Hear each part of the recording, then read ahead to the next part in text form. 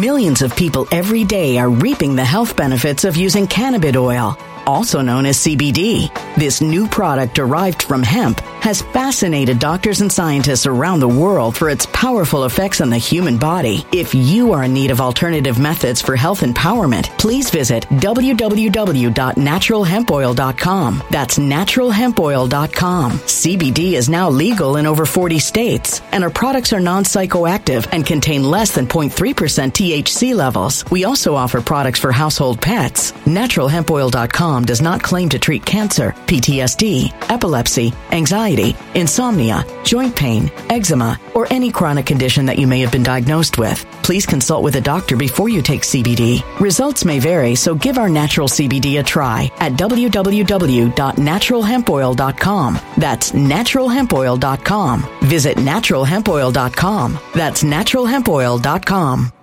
Energy bills are rising at a historic rate, and there's no end in sight. Talk to enough people, and you'll soon realize nearly everyone's shocked at their recent electricity bills. Some studies reveal energy costs have skyrocketed by as high as 60% in as little as 2 years. That's why tens of thousands are installing this magical little device from SavePowerBills.com to help slash their energy bills. This sophisticated gadget stabilizes electrical currents, reduces dirty electricity, and helps protect your appliances and electronics. Simply plug it into your home's wall outlet to help lower energy consumption and ultimately help reduce your power bills every month. Countless 5-star reviews back up the notion that this device is one of the most efficient ways to save money while beating the greedy power companies. But there's more. If you order now, you'll also receive 65% off, fast shipping within the USA, hassle-free returns, and last but not least, a 60-day satisfaction guarantee. Just go to SavePowerBills.com to take advantage of this limited time deal before they sell out. Once again, that's SavePowerBills.com. Violent crime across the U.S. has skyrocketed. Just recently, a politician was carjacked by 3 armed attackers outside his home in Washington, D.C. This comes several months after another politician was assaulted in the elevator of her building. Between mass shootings, kidnappings, burglaries, and carjackings, it's never been more vital to learn how to protect yourself. This is why tens of thousands are choosing the Fighter Flare flashlight. The Fighter Flare flashlight has awed people with a wonderful design and massive light output. On top of an ultra-bright 800-lumen light, it boasts powerful strobe lighting modes for self-defense, a glass-breaking hammer, a built-in power bank, solar-powered recharging, rope cutter, siren, and much more. Countless 5-star reviews back up the notion that this flashlight is the latest and greatest in the EDC market. But there's more. If you place your order for the Fighter Flare flashlight now, you'll also receive 66% off, free express shipping, and last but not least, a 100% lifetime guaranteed replacement. Simply go to www.fighterflare.com to take advantage of this limited time deal before they sell out. www.fighterflare.com. Order now. Something wicked is coming this way, and only fools are ignoring the signs. So it's time you became a financial prepper like thousands of others. Gold can travel anywhere. It's international. It's its own currency. Allocate to gold now, the timeless safe haven asset. Open an IRA with Noble Gold Investments to physically hold coins and bars and let real, tangible gold, not just paper, save your portfolio as the economy burns again. Right now, Noble Gold Investments offers a free 3-ounce silver American Virtue coin with every qualified IRA. Just use the promo code GOLD to claim your free coin and secure your family's financial future. Go to noblegoldinvestments.com now. noblegoldinvestments.com. Past performance may not be indicative of future results. Investing in precious metals, including gold, involves risks. Consult with your tax attorney or financial professional before making an investment decision. Right, ladies and gentlemen, I had to delete the first show and start this back over because apparently I was talking for like 10 minutes with no audio. So I think I fixed it. Hopefully you guys can hear me now. And we are live. Okay, so we got a hearing going on in Arizona, and we're going to hear some presentations from both Liz Harris and the man, the myth, the legend, Mr. Seth Keshel. I know very little about what we're going to hear today, but I heard it's going to be big. Okay, so I want to temper your expectations and not fill you with too much hopium because I don't know what's going to be said here, but I have been told it's going to be big and that the media is going to cover it. So, of course, we're live streaming this. Now, we have Kari Lake's case still ongoing in Arizona, but we know that the appeals court reaffirmed Judge Thompson, the trial court judge's decision to dismiss it. So at this point in time, do I have a lot of faith in the Arizona Supreme Court to overturn the obviously botched and rigged election in Maricopa County and the state of Arizona? No, not really. But what we have here is a Republican legislature about to hear all of the problems and all the facts, which they can then obviously take and attempt to tighten up election security in Arizona on the basis of the evidence that's presented. But here's the problem with that. You have Katie Hobbs, the governor, who's going to veto all that. So here's my statement to the people of Arizona. While a lot of people are just jaded and a lot of people are disenfranchised, at this point in time, what I think the best effort, that the best chance of success people have in Arizona is not to wait on the courts, but to get involved in this effort that is being prepared now to get a recall election of Katie Hobbs to have her removed from office. Because as long as she's sitting in that governor mansion, you know, the legislation that the House Republicans and the Arizona Senate pass is not going to be signed, and it's not going to go into law before 2024. Good morning, Suzette. Good morning, Susan63. Now, before this starts, I want to remind everybody that my wife and I are going on vacation all next week, and so I am not going to be posting on here. I told you guys that last live stream. I want to make sure everybody's aware not to look for a show at all next week. We're going to take a much-needed vacation, and I can't freaking wait. Honestly, my head's already there. You know, I'm just already on vacation in my mind. So I just really need to rest, recharge, relax, and come back. We're going to be back on March 4th, and I'm going to be ready to kick Klaus Schwab's ass and Joe Biden. Kick him to the curb, baby. Yes, I'm married. You didn't know? Francine, I'm very married, okay? We have a child together. I thought everybody knew that. Yes, the sound works. Excellent. Roy is here. While I'm gone, everybody, make sure to keep an eye on Roy. Keep him out of trouble. Make sure he's not making any more sock puppet videos. And, yeah. So just, you know, I'm going to have to appoint some moderators in my Telegram chat while I'm gone. Keep an eye on Roy. Yes, Susan, thank you for sharing this broadcast. The rest of you guys, if you could, share this broadcast out. Because, again, I was told by Mr. Seth Keshel, the man, the myth, the legend himself, the only man in the world that's actually taller than me, that this is going to be big. Okay, so we have Liz Harris. Her presentation is titled The People Speak. Okay, so we're going to have testimonial highlights by, and remember, we're not just talking about Liz Harris, the canvasser. We're not talking about Liz Harris, the election integrity activist. We are now talking about duly elected Representative Liz Harris, giving a presentation before the Joint Election House Municipal Oversight, whatever. It's the longest name on planet Earth. But the committee, okay?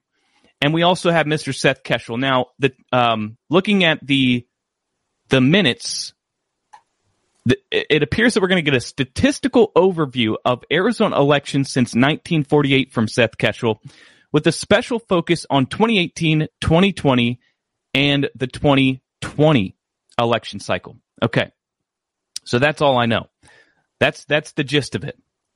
You know, I think whatever Seth is going to present today, he's keeping it under wraps.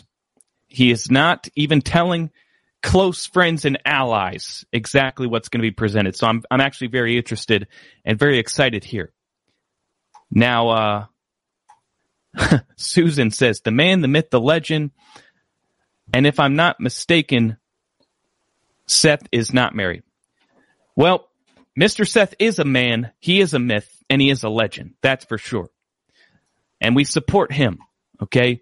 We support Mr. Seth Keshel and all of his valiant efforts to expose the rigged elections in this country. And I think some other people are live streaming this as well. So, you know, you guys have options out there, and you chose the Wolf Pack, baby. You chose me, and I'm honored, and I'm very grateful for all of you guys that are here. Now, if you could smash that Rumble button And I think we're going to be taking off here in a second. So, of course, I'm going to plug a couple sponsors here, guys. Make sure to go to MyPillow.com, enter promo code Nick, and save a ton of money on your MyPillow 2.0. If you don't got a MyPillow 2.0, you're probably losing sleep.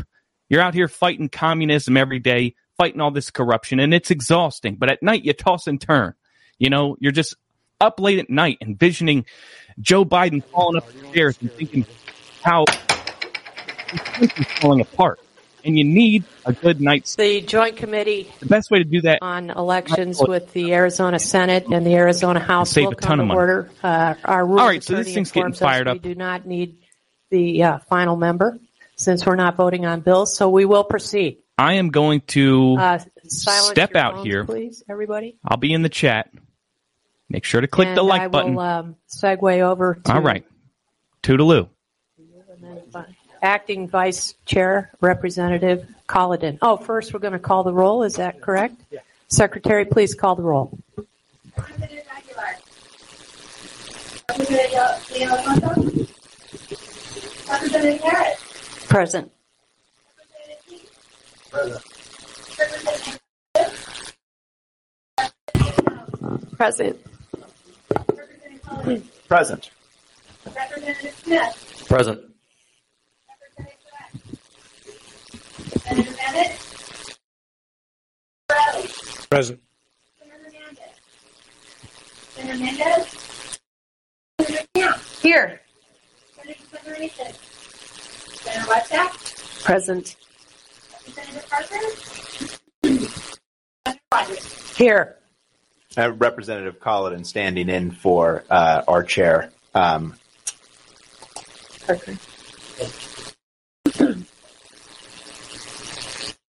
Okay, so we will proceed with my colleague, Senator Borelli. Yes, thank you, Madam Chair. Members, I'd like to bring up our first presenter, Mr. Eric Specken.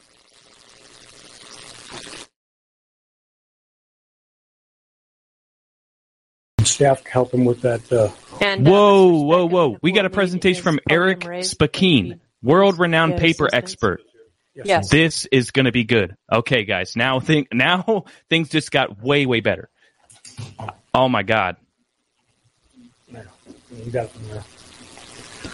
I've covered a lot of the work on Eric Specken. All right, Mr. Specken, would you please state your name and background before you commence your presentation? Sure. My name is Eric Specken is how the last name, but I answered everything. So Okay, and make sure the mic is very close to your mouth if you need to raise the table more. He just gave a presentation of the findings in Allegheny County, Pennsylvania. So found 50,000 duplicate ballots in Pennsylvania analyst. just recently. I've been examining documents and related issues to documents such as computers, fingerprints, and things like that for nearly 30 years now. I work at a private consulting firm. I work in our Fort Lauderdale office. Our main office is based in Michigan. I've examined election cases since the probably the mid to late 1990s, and continuously since then. I've examined from Scantron ballots to regular ballots to voting systems, computers, data, all the things associated with counting and determining outcomes. I've been trained in the examination of question documents in 1993 to 1995 by my father, Leonard Specken. He's the retired chief document analyst for the Michigan State Police. And then a one-year training program dealing with paper and ink with Richard Burnell. He's the retired deputy director of the National ATF Laboratory, and that was from 95 to 96. I've been in private practice since for the same firm, and this is what I do every day, documents, inks, and related data associated with that. That's a quick background summary. I'm happy to answer further questions, but that's a quick summary. No, Mr. Specken, you're now free to begin your presentation. So I examined, as I said, ballots throughout my career. I was contacted when the audit was going on here in Maricopa County and asked to provide assistance to look at the ballots, documents, inks, printing processes, CPS codes, which is a counterfeit protection system on color copiers and color printed documents that can determine when a document was printed and where it was printed. When I arrived, I wasn't able to examine the actual ballots. That part of the process was already over here. I was only able to examine photographs that were taken to determine anything that I could.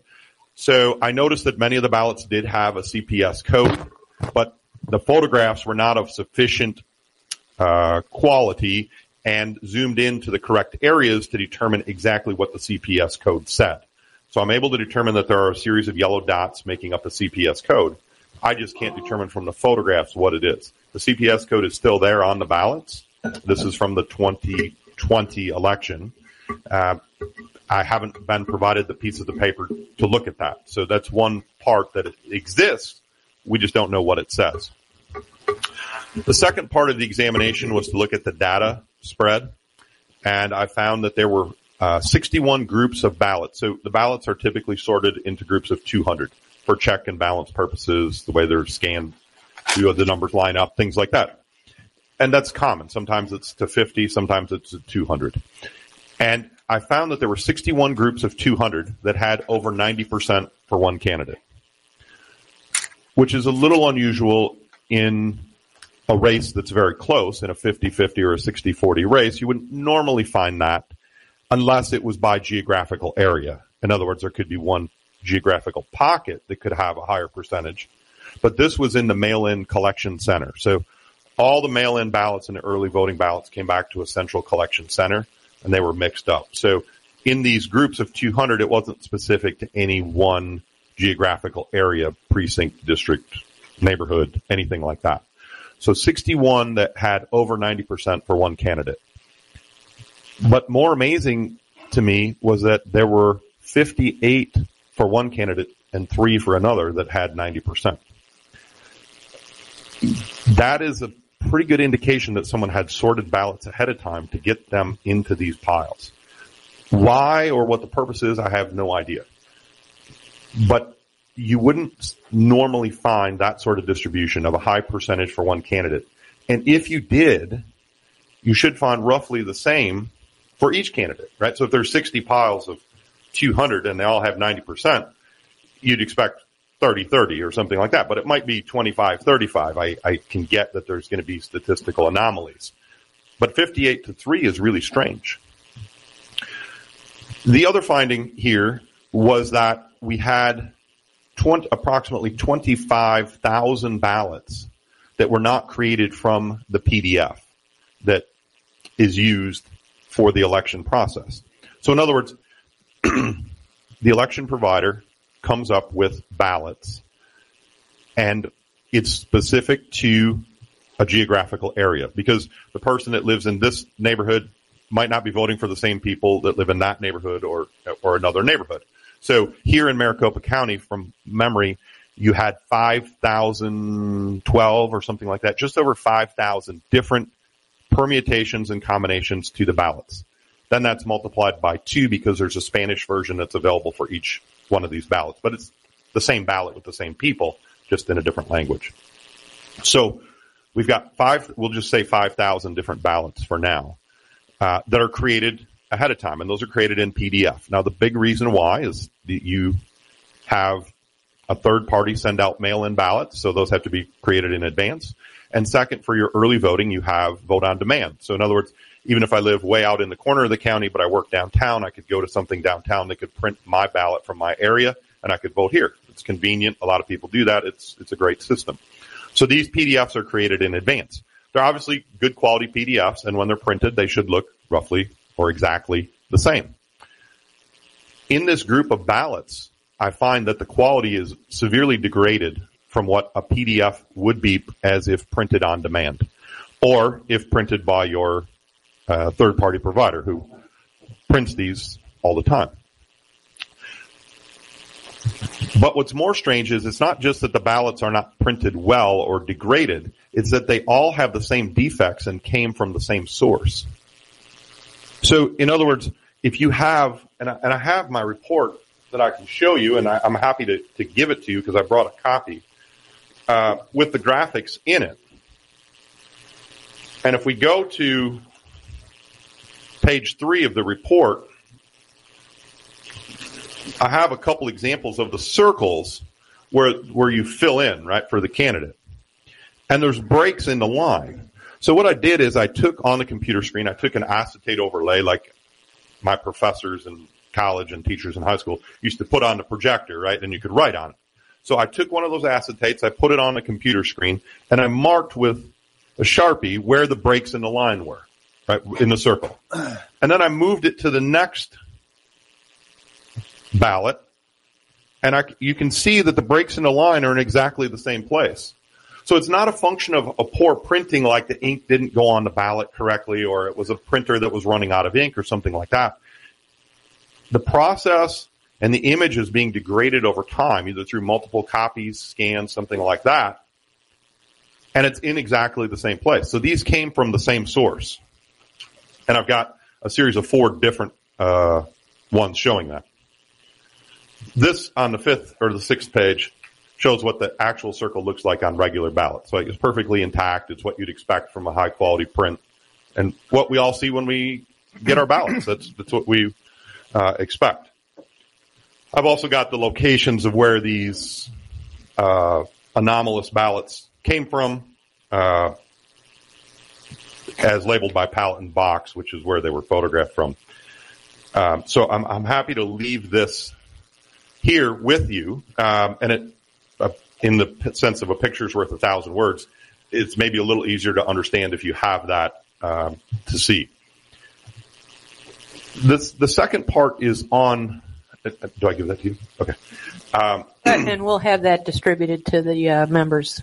I'm sorry, I only brought one copy. No, we'll make copies and we'll enter that into the record. Thank you, sir. Okay, no problem. Thank you. So the other issue is on what could happen. So when you have these, what does it all mean? That's what I'm asked most frequently by clients and people and everything. What does it all mean? Well, when you have a scanner or a tabulator, that's a machine, but it's run by software. So software is telling it what to do, how to interpret it, and what to get. So the thumbing portion of it that makes the ballots go through, that's the machine, which is like when you go to the bank and it counts the bills for you, the thumbing portion that runs it through, that's a machine. But what it does and how it reads it is driven by computers and software and inputs. So I've looked at other areas in the country, and I've been given permission by some of the places to discuss what I saw there as to what might be an explanation for these things. So in Allegheny County, which is Pittsburgh, Pennsylvania, I found that there were hundreds of ballots that were scanned multiple times. So we've got the exact same ballot that's counted multiple times. It's run through the scanner and counted over and over. I also have, it's very similar to what is seen in Maricopa County. I have 17,000 roughly, maybe 16,000 images that are of a degraded quality. In other words, the scans are poor and like this. And I have images to show as well. Again, so in the picture's worth 1,000 words category. So I have, this is what the images, this is what a good scan looks like, which is a high quality, it's legible, you can read it, and so on. And then you can see what the poor scans look like. And really underneath the words presidential electors, you can't even read the text. It's so poor. One of the issues that was brought up was, well, it was just a malfunctioning scanner, right? In software settings could do that. There could be something wrong with the lenses, the optics, the machine itself. And I get that. But I have 3,000 that are interspersed that turn out just fine on that exact same scanner. Well, one of the reasons that you could have for these poor qualities to get rescanned is that the machine, the ballot has a little unique number at the bottom. And if the machine scans the same number, it's supposed to know that, hey, we've already scanned this ballot. Something's wrong. We don't count it again. But if it's of such poor quality that you can't read it, it could easily scan it twice. So that could be a way. Now, I haven't been able to match up these 17,000 to say they've all been scanned twice, because that's an enormous undertaking. There's nothing text-wise that you can say, well, here's the text that I'm looking for, and here's this, here's that. You have ovals that are filled in very systematically and similarly, like most of us do. Every now and then you get a unique one where someone puts a curly Q or something, and that's an easy one to go look for. But we have found some where they've been scanned twice of these low-quality images. But having 17,000 of these images that, again, the idea that it was a scanner that was working improperly doesn't make sense. You've got 3,000 of them that work just fine. When you are told that you can't examine the paper itself to see what it looks like, it's shrouded in secrecy. In other words, there's no transparency when this happens. You have a machine that does it. You have a computer that gives you the answer that the machine said, and then you can't look at anything to see if it verifies or checks or balances. That's where the problems come in. We've seen, and I wasn't involved, but I've seen the reports where you have a county in Michigan, Antrim County, where the software settings changed who was the winner of that small area, right? I'm not saying the whole election, but that small area. So the software settings A, person X won. Software settings Y, person Z won. That just goes to show you that the software can do something to change how it's done. There was a scanner in Tennessee, in Williamson County, Tennessee, and it had a certain error code that was causing problems. QR signature mismatch was the name of the code. And they had a big investigation. I believe the EAC was there. They couldn't figure out what the problem was. I don't know what the problem was. All I'm told is that there was a fix to it. I don't know what the fix was. But when we look at the system log files in Georgia for the 22 election, dozens of counties in Georgia have the same signature mismatch error code.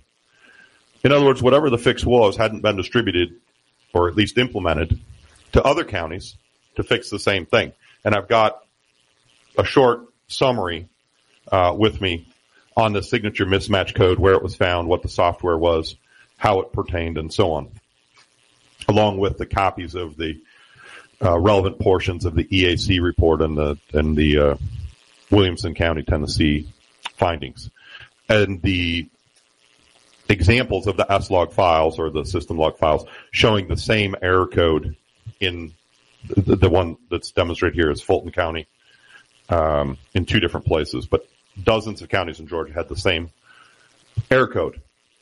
But when you don't have the chain of custody when you don't have ballot control, when you don't have control of the ballots from the time they're printed to the time they're distributed to the time they're counted, you don't have the ability to go back to determine exactly what happened and where they came from. But when you see things like we had here in Maricopa, like we had in Allegheny, where you have ballots that didn't come from the PDFs or from the official ballot process, whatever that process is for whatever area it is, yours is slightly different than other areas, but very similar. You have to at least I would think, want to look into how did these ballots show up to be counted. If you don't know, which I'm told that we don't, where did they come from?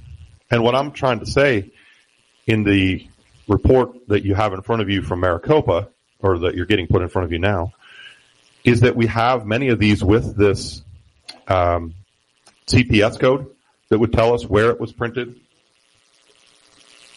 and how it was printed. And it's available. It's there. It didn't disappear. It's still there. We can go look at it. If the ballots still exist, we can look at it. I've been a part of other recounts, other counties, and I've heard the logic of, well, if we just hand recount it, it's the same as the machine, and it comes out that the numbers are the same at the end of the day. And in some instances that has been true, but it doesn't account for where the ballots came from that are being counted. So in many of these hand recounts, I haven't been able to even look at what precinct that the ballot was from. In other words, we might be looking at a vote that's on the back on a two-sided ballot, and you see that the vote is here. We're just counting that. We're not even looking at the front to see where it was from. Not to mention the image quality and things like that of these mysterious ballots that we've talked about in Pennsylvania and here in Arizona. No one's even looking for that in a recount. So the ballot control, the transparency issues of what did happen are of a big concern. The software-driven part is obviously user input. And I mean, when I was a kid, I remember them saying with the computers, it was garbage in, garbage out when you wrote a program. So you write a program to do X and you get Y for an answer. Well, that's what the program was told to do. So it's all in how the program was set up that you get the answer. And the setup of the program, how it's run, and verifying that it did it correctly is of the utmost importance. And secondly, what is put in? Where did the ballots come from? How did they get there? And if they're different, why don't they look like the other ones? Where could they have come from? The ballot sorting is something that's a question that I don't know if it has an answer, but that's something that I've always been curious about how it got to that point where there were such a discrepancy in how they were organized. I'm told I have a few minutes left, so I don't know if this is a good time for me to say, let me answer questions. I have these two reports here. I have that I just talked about. I have one other one on the duplicate scanning of the ballots that I talked about. So the image is here showing two different CVR, which is cast vote record, with the exact same shapes of the circles filled in. But you can see it's not the same scan. In other words, the same scan wasn't counted twice. The same ballot was scanned twice, and they're super close, but subtle differences between them because it was the same thing scanned two different times. And I've got several examples here. And there's also duplicate CVRs that are mentioned. There's about 50,000 instances of non-unique CVRs. In other words, the scanner or the tabulator says this is the first ballot, second ballot, third ballot I've scanned. That should be unique. We've got about 50,000 instances in Allegheny, not here. I haven't seen that, where it's a non-unique number, where it came from. And then finally, I'll just say that we have one other instance, and I've been given permission to talk about this, in Fulton County, Pennsylvania, where we have an IP address that there's a connection between the computer or the adjudication station, a part of the voting system, that connected to a foreign IP address. And we've recovered the IP address from the adjudication station, that there was a connection to that IP address at some point in time before the election. I don't understand how that can happen, how we can allow that to happen. That is the problem with having non-secure systems, having computers and systems with modems, LANs, Wi-Fi, that sort of thing, that are supposedly DNA or unenabled. I forget what the English word is for that. Sorry. Disenabled or turned off. It may or may not be the case. I'm sure in some instances that is successful in turning it off. I don't know. But in some instances, and specifically in this one, it was not. And that is also not only a transparency issue, but a pretty significant issue to me on security of our election, that the data can be transmitted to anywhere, let alone to a foreign IP address in some form or fashion. Whatever that data was, however it was transmitted and what the purpose was, I don't know. And that's the IP address, the finding, in the station here. So I have those four reports that I talked about here. And I'm happy to answer questions. If the page would go collect those from Mr. Spakeen so that the chair can enter them into the record, that would be appreciated. Thank you.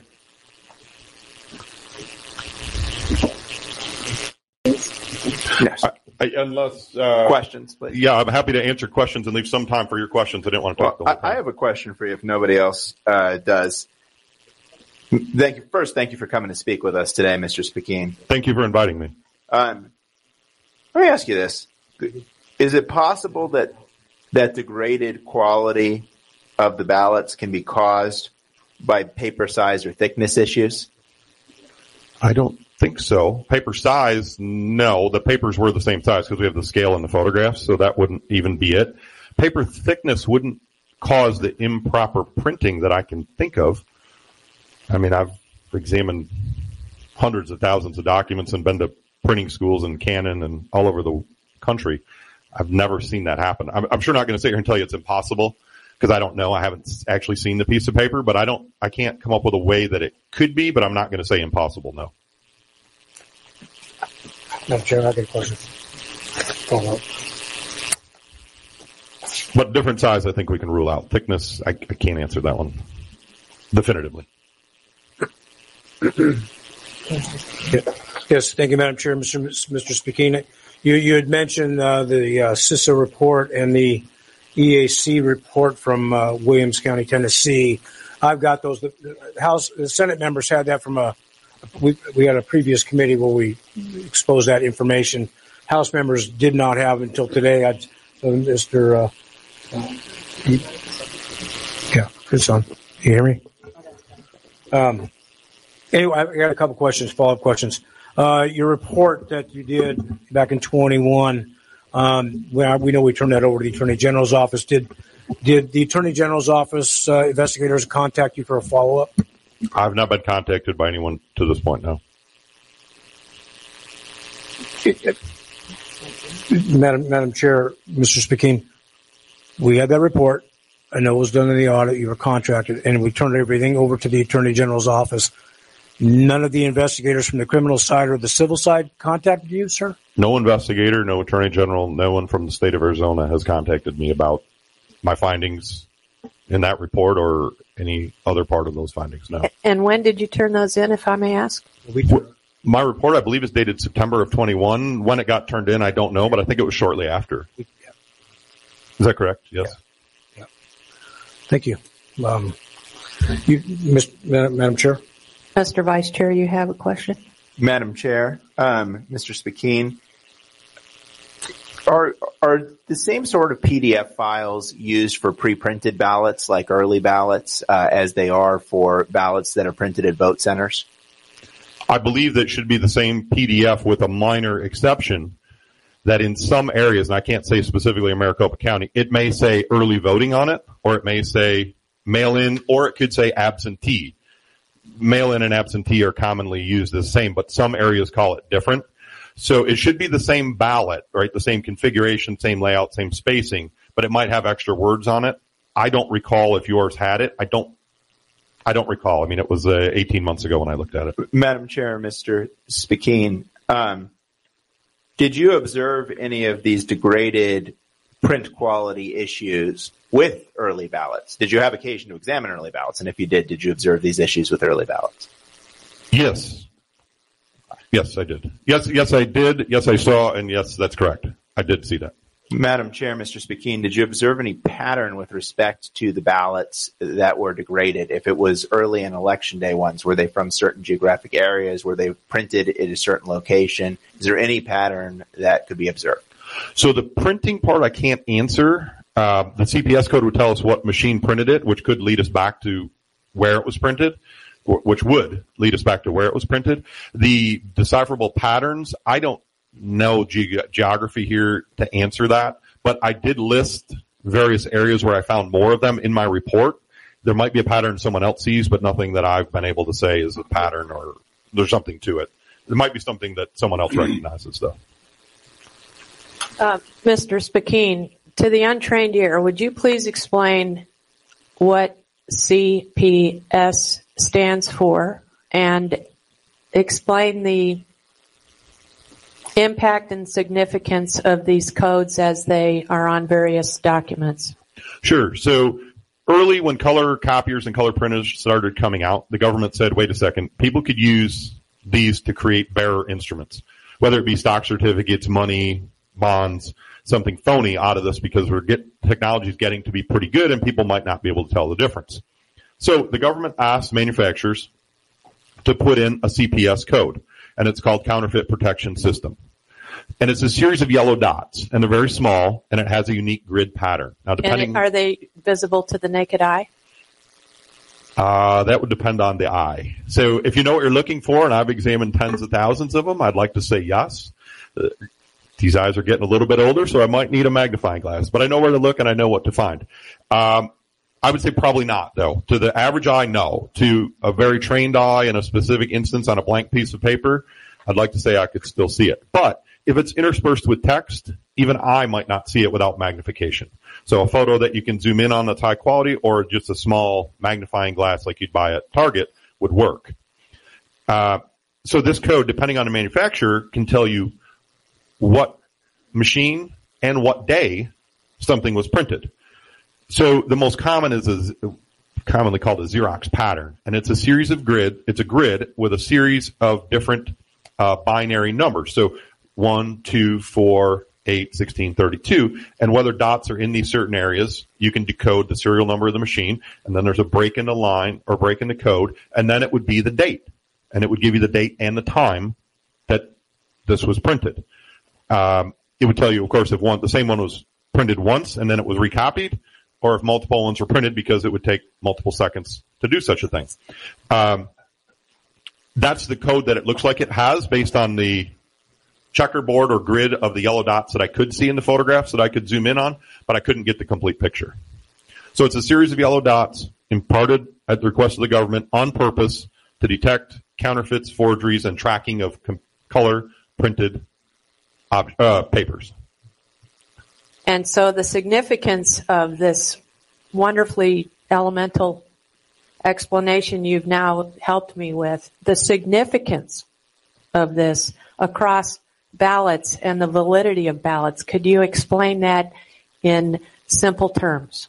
Well, sure. I mean, the two elements that I talked about. So you've got the date it was printed, and you've got the machine serial number it was printed on. So number one, we'd be able to know, do we have multiple machines printing these or just one? Second of all, where is it, right? Who bought it? Was it one of the printers that was at a site? What site was it? Was it a third-party vendor? Whatever. We can figure that out. Trace it back. The second part on the date and time would be, is it printed? I mean, it's theoretically possible after the election. I don't know. Is it printed before the election? Is it printed when it was supposed to be printed? And then lastly, as I just said, was it printed multiple ballots over time, or the same ballot copied 1,000 times, or 17,000 as it were? And so your conclusion is? I don't know. They haven't given me the ballots to see. It's there. I don't have it. And it's not just me. I'm not the only person in the world that has access to this information. It's a CPS code that's out there. Other people could determine it too. I'd be happy to do it if I was asked, but I mean, it's not like I'm the only one with the key to the lock. It exists. Thank you. Madam Chair. Yes, Senator Borelli. Yes, Madam Chair. You brought up the Tennessee report.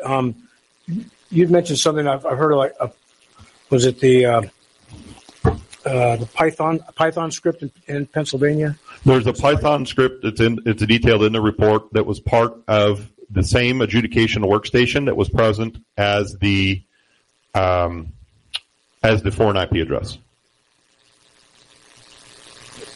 Madam Chair, you say foreign IP? The IP address, so the routing for the computer that it connected to is not registered in the United States. It's in Canada. The IP address that showed the connection. And it's the IP address itself is in the report. It tells the adjudication workstation serial number that it was on, where it was found. It's in the deleted space, so it's only fragments, of course.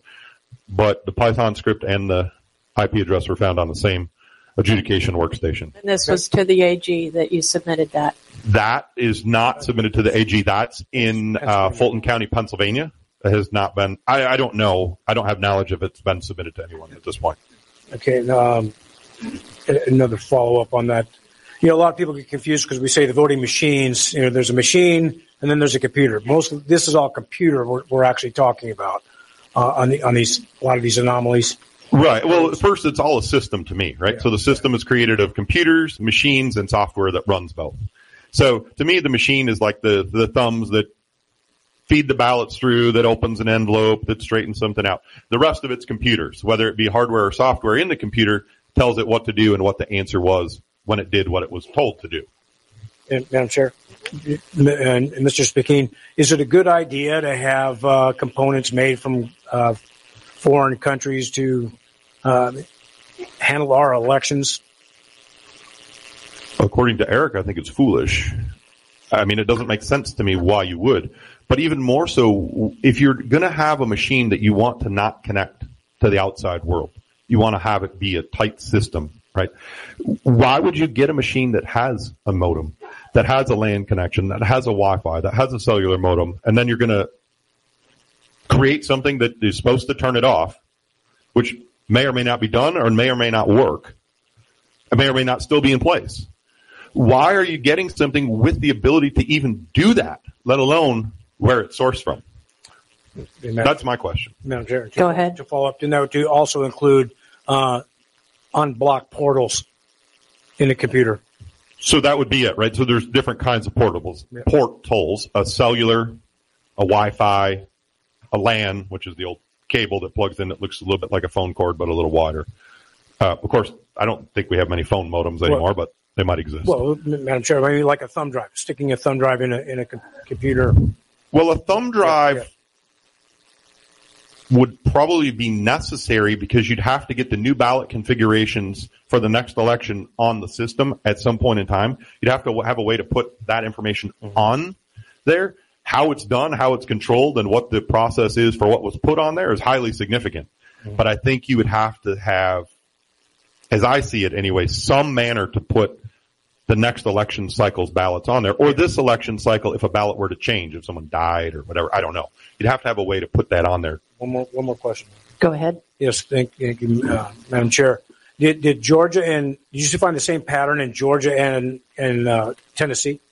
So I didn't examine Tennessee myself. I only have the report of the EAC with what was found, that code, and the same code was found in dozens of counties in Georgia. Yes. Thank you. Madam Chair, may I? Go ahead. Madam Chair, Mr. Spikeen, are you familiar with MoFi? And do you know if I know you're really here for the paper, but since we're talking about connections, is it possible that we use something called MoFi here in Maricopa County? I'm not familiar with that term. In Maricopa, I wasn't asked to examine the computer system, so I'm not up to speed as I am on other areas of computer systems. So I'm sorry, I don't know the answer. Thank you. I have one more question. Okay. And then you had said the CPS code, is that what you call it? Is that only for commercial printers? I mean, you can buy at Walmart, or is run back as unique type of thing, commercial? No, many printers have it. I'm not going to say that every printer manufactured has it, but many, many have it. And clearly printers you can buy at Walmart do have it. Absolutely. Mm-hmm. Printers, color laser printers and color laser copiers have this code, not 100%, but it's very, very common. And there's a list that don't, that's out there. But far more do than don't. Madam Chair, so to follow up, so which means if you had that code, you could identify which printer it came from. If it is the code that I think it is, based on the appearance of the dots that I that I see in some of the photographs and the geometric pattern of, I believe it's 8x16 or whatever the square would be, the rectangle would be, then yes, that one's an easy one to decode. You don't have to go to the manufacturer. We know it. It's out there in the public realm, and other people can do it as well. Madam Chair, Mr. Spikeen, I have one final question then. Obviously, voters are very concerned about the ballot printing issues that occurred on Election Day in the last general election. Is there some way that we can use these dots to track down the source of the problem and figure out why it happened and stop it from happening again? It's absolutely possible. Until I know what the dots show and where it leads, I can't answer if that's the solution. But it's very possible that is one avenue that could get us there, and it is possible it is the avenue that could get us there. That answer, of course, being I can only answer for the 2020, so not the 22 election, because I haven't seen those ballots. I'm answering for 20 election. Senator Champ, did you have a question? Thank you, Madam Chair. Mr. Spikeen, thank you for being here today. You said something that intrigued me. You said that the IP address was from a different country that these computers were relaying with. And my question is, the places where you found the error code, the difference, you found them in Tennessee as well as in Georgia, they had the same error code. was the IP address the same that was accessed on those computers? So I don't know the answer to that one. So I didn't do Tennessee. All I have is a report from the EAC. Mm-hmm. But in Georgia, I was only given the system log files, not the forensic image of the system. In other words, the adjudication, the tabulators, and the main EMS server. So I don't have that information. It's not in the just you would see it or it prints. I mean, it was in a deleted space. You had to make a forensic image of that and search through the slack space or the deleted space to find it. And I haven't been given that opportunity in Georgia, so I don't know the answer if it exists or not in the same way. I have two questions for you. What did you discover after you began your examination? What did you discover that you didn't expect? And the corollary to that then will be, how would you advise us as a legislature? Go ahead. The first part is rather interesting. So, as in any case, you get a call from someone saying, what can you do and what would you look for? And, I've examined all these, just like I said when I got here, election cases. All the things I said I would look for is not what I found here. So, I didn't expect to find that you'd have these 20-some thousand degraded images that were from another source, and I sure didn't expect to find they would all be from the same source. In other words, have the same problem. As to what's going forward, I mean, I think there's three central issues. Number one is ballot control. So when a ballot is printed, where does it go and when does it come back? And how is it tracked? Chain of custody. Chain of custody of the ballot. Chain of custody perhaps is a wonderful thing, but it's not going to be formal in the sense that everyone's going to have a signed receipt like we do for a murder weapon that was used, that's signed by all the people that saw it. It's not going to be quite that formal, but some sort of chain of custody. Control of the ballots once they arrive, especially if they're mail-in ballots. Control of what happens, where they are, who touches them. You can't have ballots swapped in and out. In other words, you can't have somebody sort a bunch of ballots, and in theory, this pile for this person is gone, and now we have these ballots that were printed from God knows where subbed in for it. I'm not saying that's what happened, but we all have to avoid a situation where that could happen. That's what scares people. And then the third is how they're counted. So transparency in how they're counted. Either a hand count or if some sort of instruments or computer system is used, it has to be transparent in how it's done, what it's connected to, how it works, what the inputs are, what the outputs are, and at least be able to look at such a thing before the results are, I forget what the word that you use, confirmed or set in final form or whatever the word is. I forget. Canvassed? Certified or canvassed? Certified. I don't know why I couldn't think of that. Sorry. So before it's certified, you'd want to make sure all these things are in check and done the correct way. So we don't have a situation like we had in Antrim County, Michigan, where the software was, I don't know what the term that was used, but improperly used or improperly set. And no one knew until the very end when the results didn't seem to match with what was expected. And all said, oh my goodness, there is a problem. Or you have a case like Allegheny County where you have the same ballot being scanned multiple times. We don't know how many that happened, but to even find a couple hundred where that happened, let alone there could be 17,000, I don't know the answer yet. That's the fact that any are being scanned multiple times is problems. So when they come in, what happens, how they're done, and how it was done before an outcome. Hand counts have worked for a really long time. I don't want to sound like I'm anti-technology. But I wish it were my role to tell you, but it's really not. But there's so many things that can happen with computers based on the garbage in, garbage out concept. It's scary to me too. And without transparency, that's why, I think that's why people are scared. Senator Borelli. Oh, sorry. Yeah. Representative Heap. Madam Chair, Mr. Skeen, I want to just drill down on something in the report that you gave us that I'm just reading. Now, whenever we're talking about anything highly technical, I always advise people, explain it to me like I'm 5. Mm-hmm. Okay, so let's try to keep it as clear so that everybody understands and everyone watching at home can understand what we're talking about. Can I just ask which report just before you ask the question? Oh, sorry. This is your executive summary? The Maricopa one. Okay. Maricopa executive summary. Go ahead. Sorry. Okay, so you talk in there about printer anomalies, that were happening, where multiple ballots, if I understand right, had the same anomaly or the same errors repeated. Can you, first of all, just explain what you mean by that? What's the anomaly you're talking about? Sure. So anomaly means different than normal, right? So we have a normal ballot that's printed. I have the PDFs that were created. They're all of good quality, all 5,000 times 2 or 10,000, counting the Spanish. And we have ballots that are printed where the circles are just fine, completely intact. They look great. Everything's fine. Just like the ballot I voted on, just like probably the one that you voted on. The anomalous appearance is twofold. The first is that it's degraded and not like the other PDFs. In other words, it has these breaks in lines. It has unusual formations to characters. It has jagged vertical and horizontal lines because it's a roster effect like old fax machines would have, kind of jagged edges. And the second part of the anomalous characteristics are that not only that, but it wasn't just a result of something being copied or scanned poorly before it was voted on, because they're all the same. In other words, the same errors or the printing anomalies or differences that exist in one are found across the board in many, many.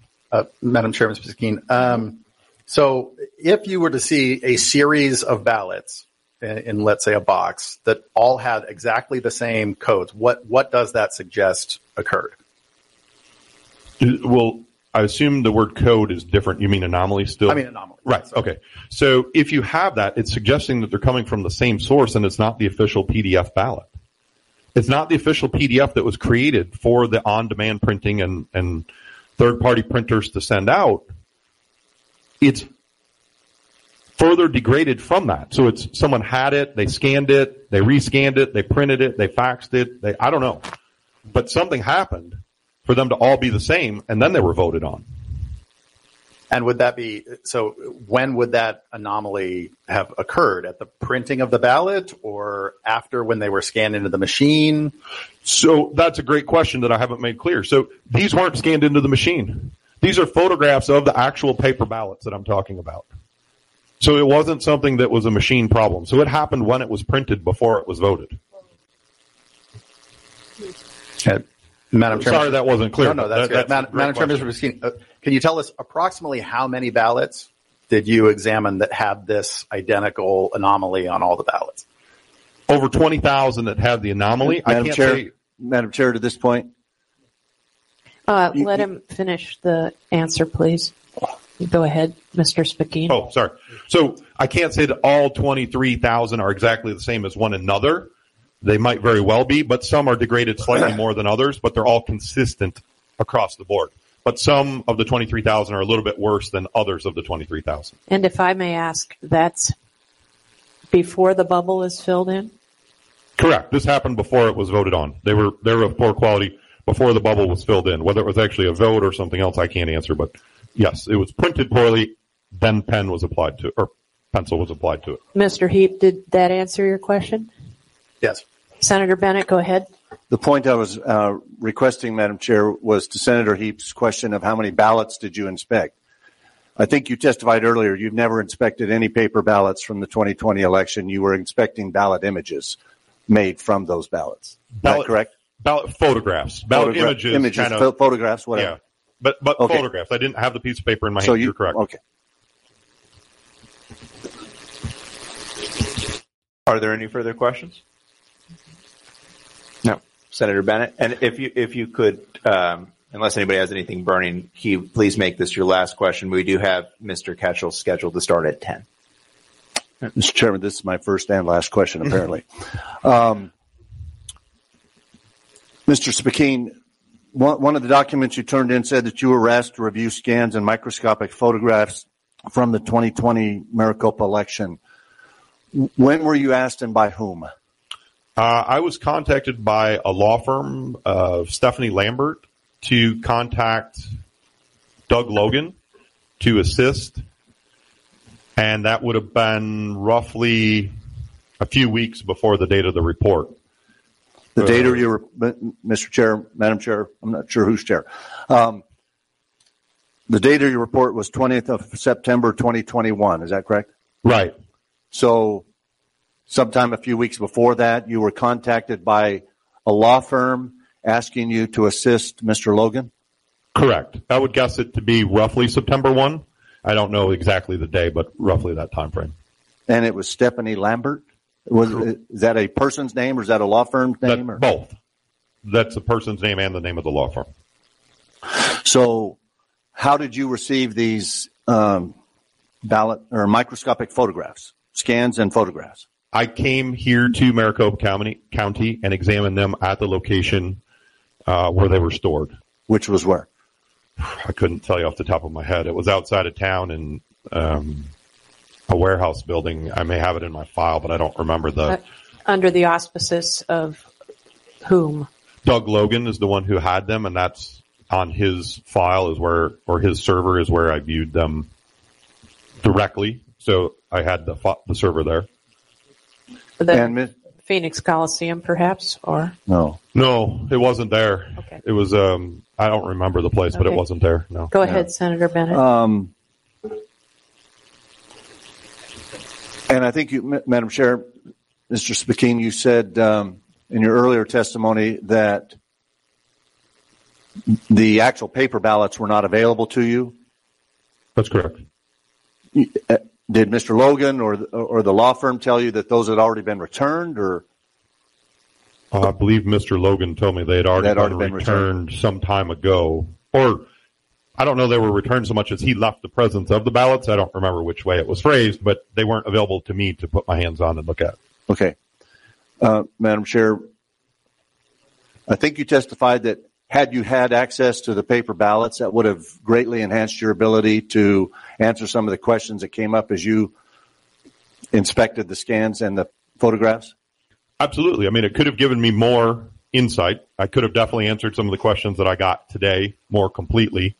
And third of all, I might have had a lot more information, and I have told you the paths that would lead to that information, how it works, where it would be, and what the possible conclusions would be as well. So, yes, I think I can't guarantee it, but I think it would be a huge help. I would think so, too. Madam Chair, was it ever explained to you, Mr. Spikeen, why you had not been contacted when they still had the paper ballots in their possession?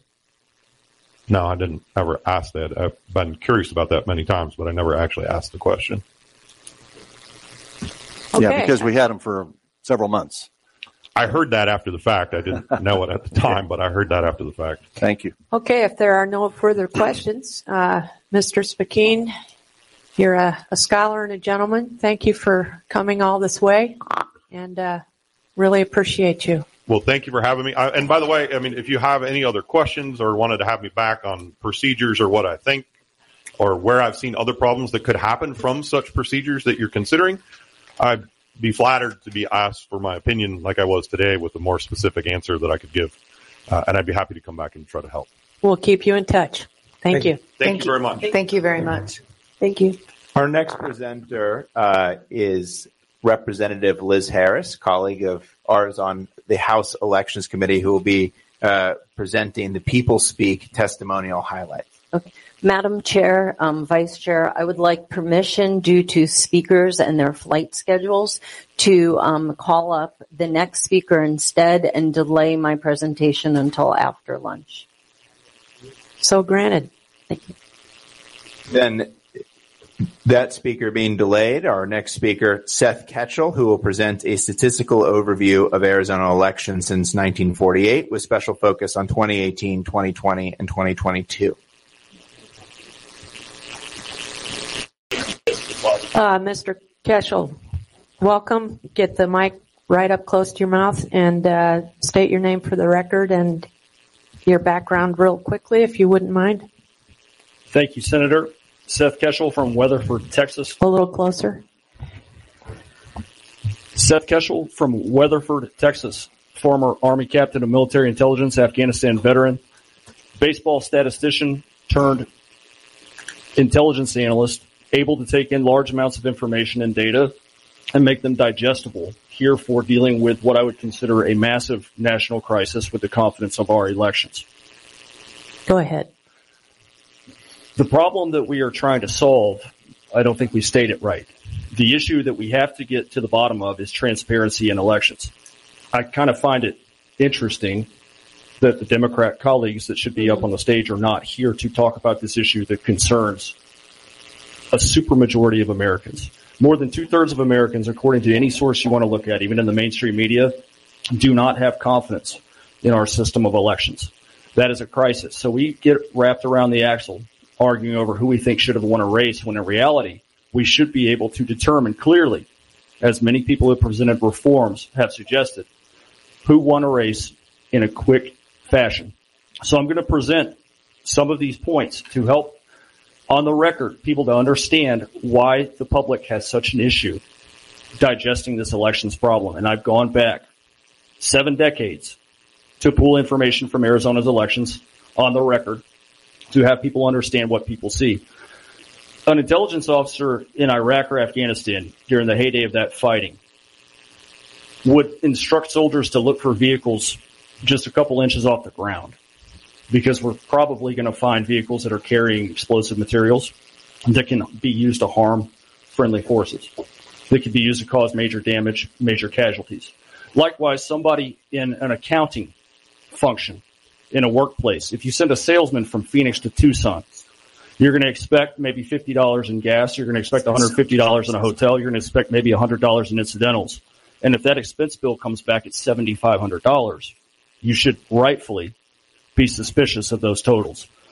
So what I'm going to show you here is going to shine a light on election data from 2018 to 2020 to 2022, made to prompt people to understand that we have to start pushing for reforms to create a transparent system of elections. So while the common task is to not try to relitigate past elections, we have to pave the way to have elections in the future, because as a constitutional republic, we are not going to be able to last without our states running elections that people can believe in. Now, the first slide that I'm going to show you here, can you guys see the slides where you're at, or do you have them on paper? They're up here. They're right on the screen. Hey, some of these are pretty granular, and when I run into slides like that, I am going to summarize. And if you need me to stay on the data, stay on the slides, I'm happy to. I can explain every number on the slides. So just pop in and ask.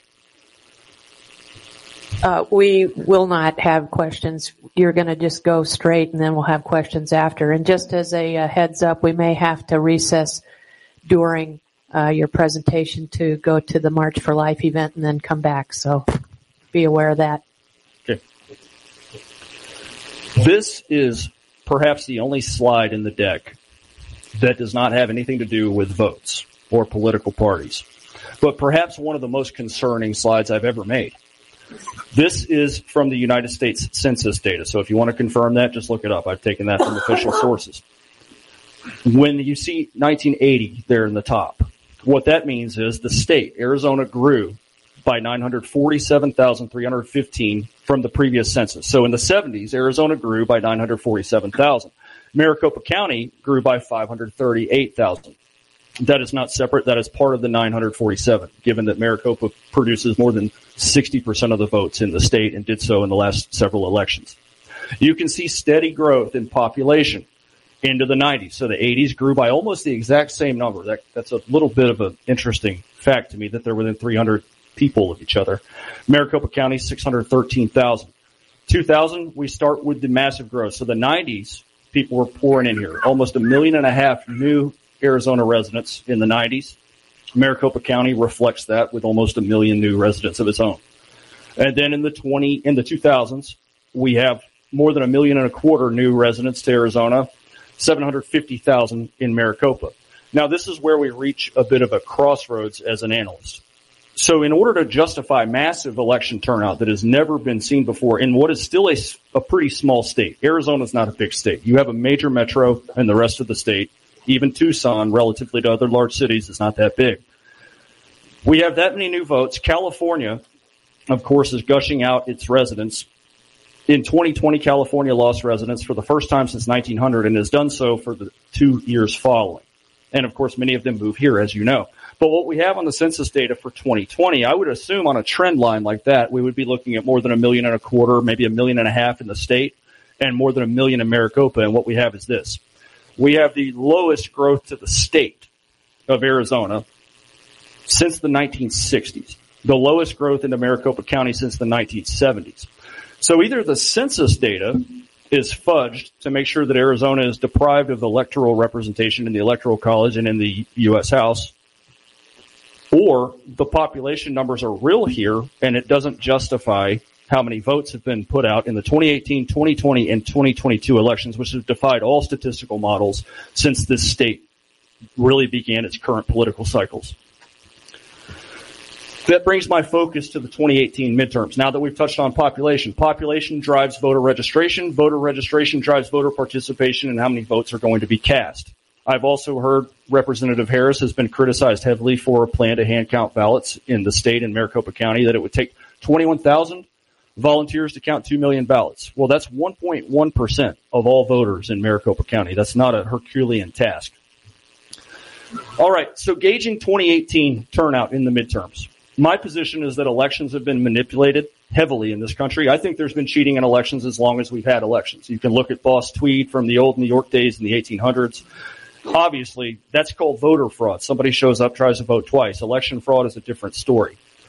When we look at the 2018 forecast, all the political consultants know this, all the campaign managers know this. There is a finite number of votes that can be had, and that maxes out with how many voters are registered, and that's not going to be statistically achievable.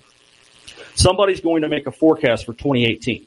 So the best way to do that, to predict the future, is to analyze history. I've run analysis on all midterm elections since 1974. I would consider that a pretty modern look at our midterm cycle, given that that would have been the first midterm that 18-year-olds could vote in federal elections. The highest percentage of midterm turnout compared to previous presidential vote nationally in that time span was in 1982. Arizona reflected that with 83% of the previous presidential vote. But since the 1994 midterm cycle, you can see about what the turnout levels for the following midterms are. So what this means is in 2006, where I have the arrow pointing, 76.2% of 2004's presidential votes were cast in that governor's race in 2006. So you can see that Arizona generally puts out about 3/4 of its prior presidential vote for the governor's race the following midterm.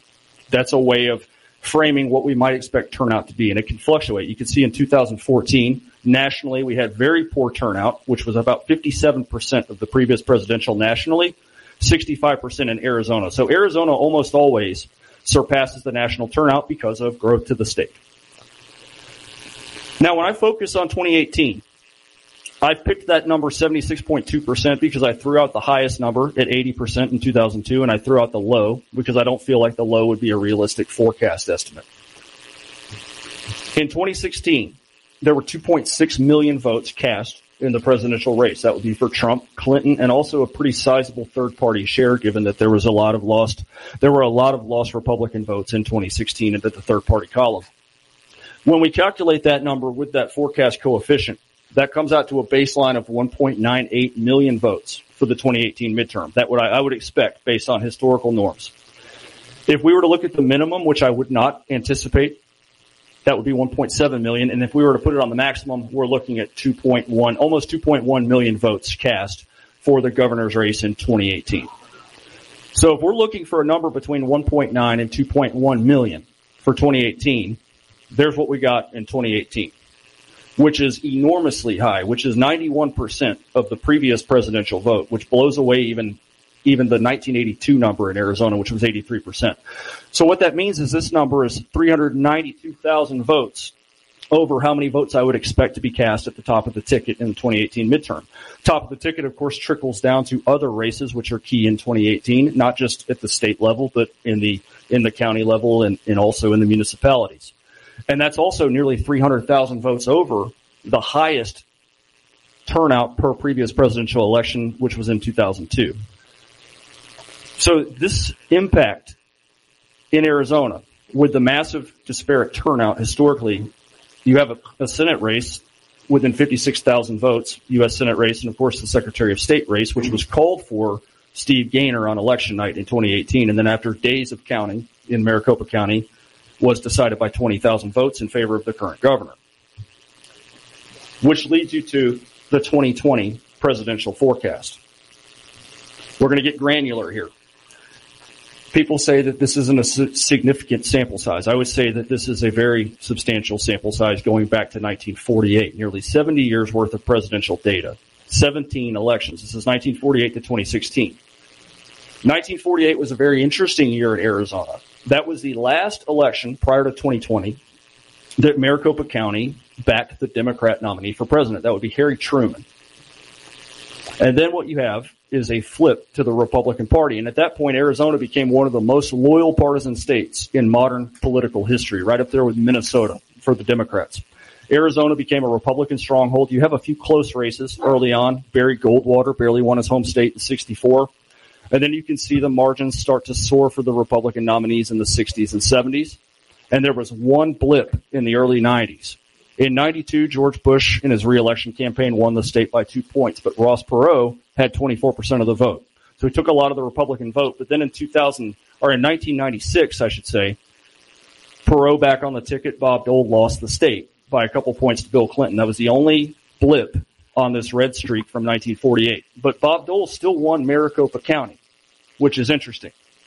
And then we go to the top right of the graph, and you can see starting in 2008, and continuing to Mitt Romney in 2012 and on to Donald Trump in his first run in 2016, the Republican support for votes, even with the population gain in the state and in Maricopa County, plateaus. The Republican nominees are stuck within the same 30,000 vote box and still holding onto the state. But with a pretty standard Democrat gain in 2016, you have a trend Democrat.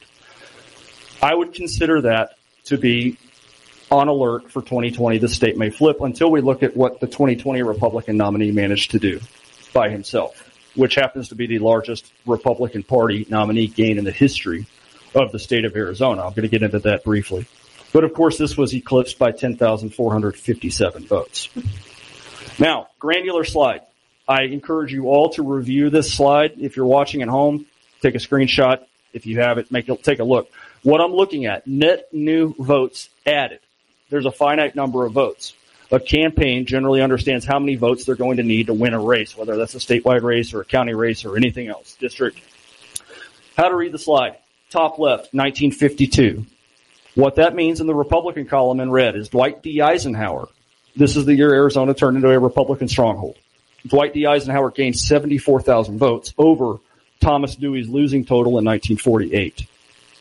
His opponent, Adlai Stevenson, gained 13,000 votes over Harry Truman's total from 1952. Of course, the state is growing, although it didn't start surging until the 70s. And total, there were 84,000 more votes cast in the 1952 election than in the 1948 one. And now that you understand how to read the slide, you can go down. You can see that elections from 1952 to 84 are on the left and 88 to 2016 are on the right.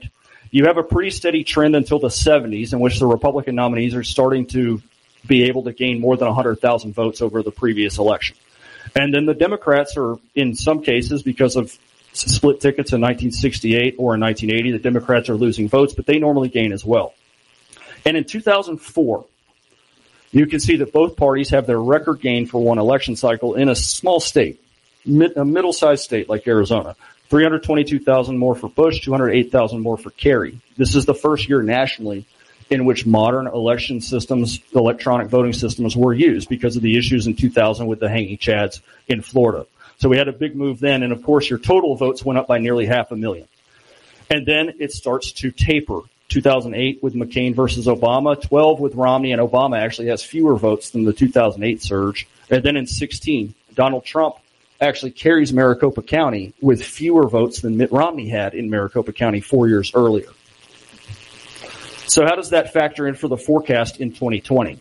You can see here on the left, the top left, the Republican Party high for one election cycle is 322,000. That's Bush in 2004, and he won the state by 10 points. And then you have the low, which would be Bush's father, Bush 41, almost losing the state in 92, dropping 130,000 votes thanks to Ross Perot. And then the average Republican gain is 69,000 since 1952. But if we want to make that more modern, since 2000, the average Republican gain is 118,000 going to 2016. So you can ballpark a Republican nominee in Arizona should gain about 118,000 votes, which is skewed thanks to Bush's record here. Then on the Democrat side, we have Kerry with his record in 2004. Then we have the biggest loss would be Humphrey in 1968. The average since 1952, 63,000 new Democrat votes.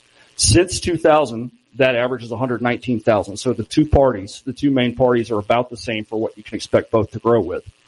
So total votes in the bottom, 478,000 is the most new votes ever added in one election in Arizona. And this is consistent because the growth to Arizona has been consistent since the 70s. The low was a loss of almost 83,000 with Dole versus Clinton in 96. And you can expect about 143,000 new votes in any election in Arizona since 1952. So forecasting for 2020, with all of those records listed below, we're going to look at that Republican column first. We have a high of 322,000 gained for the party that has only lost Arizona one time since 1952. So where does Donald Trump in 2020 come in? Does he make 322,000? He makes 409,000 net new votes over 2016. So when people go with the narrative of losing the suburban base, you're getting killed in Scottsdale, then where does this record Republican vote gain come out of? That's also big time with the Latino working class, which backed President Trump. You can see those vote totals gushing in Pima County with a gain of 40,000. You can see that in Yuma County. You can see it really everywhere in the state. And then we have the Democrat total. The record is 208,000. That's John Kerry in 2004. Perhaps, just to be generous, we should double that. Maybe we should forecast 416,000 just to be safe. That number comes in at 511,000 new Democrat votes, which is double plus 94,000 more votes to beat Trump by 10,457 votes in a state that just doesn't vote Democrat. And the total for votes in 2020, new votes, 783,000 new votes, which dwarfs the previous record for new votes added in one election by 304,000 votes, which to me opposes what I showed you with the population numbers in the 2010s. So one is true or the other is. A realistic revision based on my models for Arizona in 2020 gives Biden a modern record Democrat gain at 148,000 since Kerry, not quite at Kerry level, and a total of 420,000 new votes added overall. And you can see it here in the trend progression. This is a 10.5-point Bush state in 2004. And at this point, you can see the Republican Party reaches a near peak where McCain loses 2 points in margin to Obama in his home state. That's an 8-year shift away from the Republican Party, which held the White House. And here's Romney expanding the margin ever so slightly to the right with almost the same vote total as McCain. Obama drops 9,000 votes in the state. Trump has almost no gain over Romney. That's a gain of 19,000. A lot of lost Republican votes in Maricopa County, especially in 2016. Clinton has a gain of 136,000, so the margin is tight, 3.5 points. Now, with the Republican Party stuck in the mid 1.2s, I would find this to be cause for concern until you have a gain like that in 2020 with 1.66 million Republican votes, which is the highest gain in one election cycle in the history of the state for any party, especially the dominant party in the state. So if you're at a casino over there at the Talking Stick and the dealer flips over 1.66 million votes for the party that almost always wins the state, are you going to double down? But here's your 10,457 vote margin. Right. So at 1.31 million votes, which would give a Democrat record in Maricopa County, which would give a Democrat record in Pima and all your other mid-sized counties, that's a Trump state by 11.5 points by any forecast. I've broken down the state into every precinct in your 15 counties, which you can look into those for a reasonable estimate of what would have happened. And just in case you think that it's only Maricopa County or Pima County, let me give you an example from Navajo County. The very far north precinct in Navajo County, which is in the reservation, we can see here in 2012, this is a Democrat blowout precinct. I've got it rated as such. You can see a huge margin, almost 4,000 votes between Obama and Romney in 2012. And you're going to see a slight Republican trend here, actually a decent Republican trend with both candidates losing votes in 2016. 9 points to the right. So if Trump is on the same trajectory in this precinct in 2020, you're going to expect a vote total down around 500 votes. Well, Donald Trump does better with every non-white voting bloc in the United States in 2020, and what we have is more than 1,000 votes. That's a substantial improvement in the Native American vote for the Republican Party nominee. I would have a difficult time with a finite voter pool here, seeing that total for Joe Biden, even bringing in third-party losses in 2016 over 5,000 votes. And what we have is 6,500 votes, a gain of 2,000 votes, which pushes the precinct 5.5 points to the left. I would expect there's probably 1,500 or 2,000 phantom votes or votes cast with ballot harvesting in that one precinct alone in a state decided by 10,457 votes. Certified results in Arizona look like this. In a remodeled Arizona, based on historical trends, they look like that. The 2022 midterm, which of course is all the talk in the election integrity world. If we are to factor the forecast based on the previous numbers I fielded, of course I can explain these at the end if you have any questions. 76.2% is the ballpark turnout that I've selected, and of course I've bracketed these forecasts with the highs and the lows just so you understand that I'm trying to be as fair as possible. If we trim the 2022 field based on a realistic turnout, which is the second highest gain of net new votes in any presidential election, we have about 3,025,000 votes cast in 2020, rather than almost 3.4 million.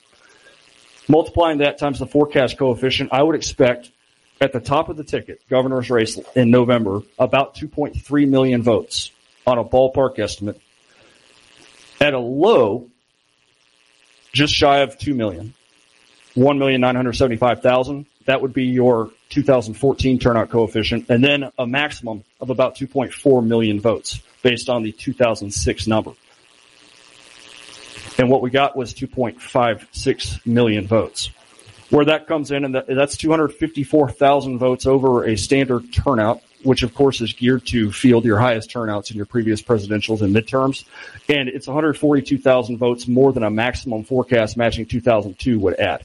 Now, if we even went for the historical record high national midterm turnout of 1982, it's still 40,000 votes over. So where's the impact in Arizona in 2022? These are just four races at the top. The governor's race, Secretary of State, Attorney General, which if you revise that down to the more recent count, it's within 300 votes there. And then, of course, the U.S. Senate race. One interesting historical factoid, just like we talked about presidential trends, if you understand political science, midterms have their own spin on them as well. So that's how you get a Democrat governor in 2006 by a landslide margin. You have a Republican presidency that's sputtering out in its sixth year. Well, with a Democrat president in the White House, in a Republican state historically, since 1950, we have 8 such races with a Democrat president and a governor's race in Arizona. 7 out of 8 went to the Republican nominee. The only exception for Bruce Babbitt in 1978. A popular incumbent wins by 7.7% in a Carter midterm. But you can see since 94 in all 4 races with a Democrat president, the Republican nominee won, and each time by at least 8.2% until 2022, where the numbers come in at 254,000 votes, higher than a standard forecast. And I've also seen that 250,000 number floating around in some other sources as well, and some others are estimates. So where does all this take its origin? The transparency is what we're after. Every reasonable American can accept an election result that we can verify. We should be able to go up to the folks at the tables here in the front and match them with a ballot. Did you vote? Are you registered to vote? Are you eligible to vote? Yes. These 10 points, I'm also known for my 10-point election reform plan. I call them the 10 points to true election integrity.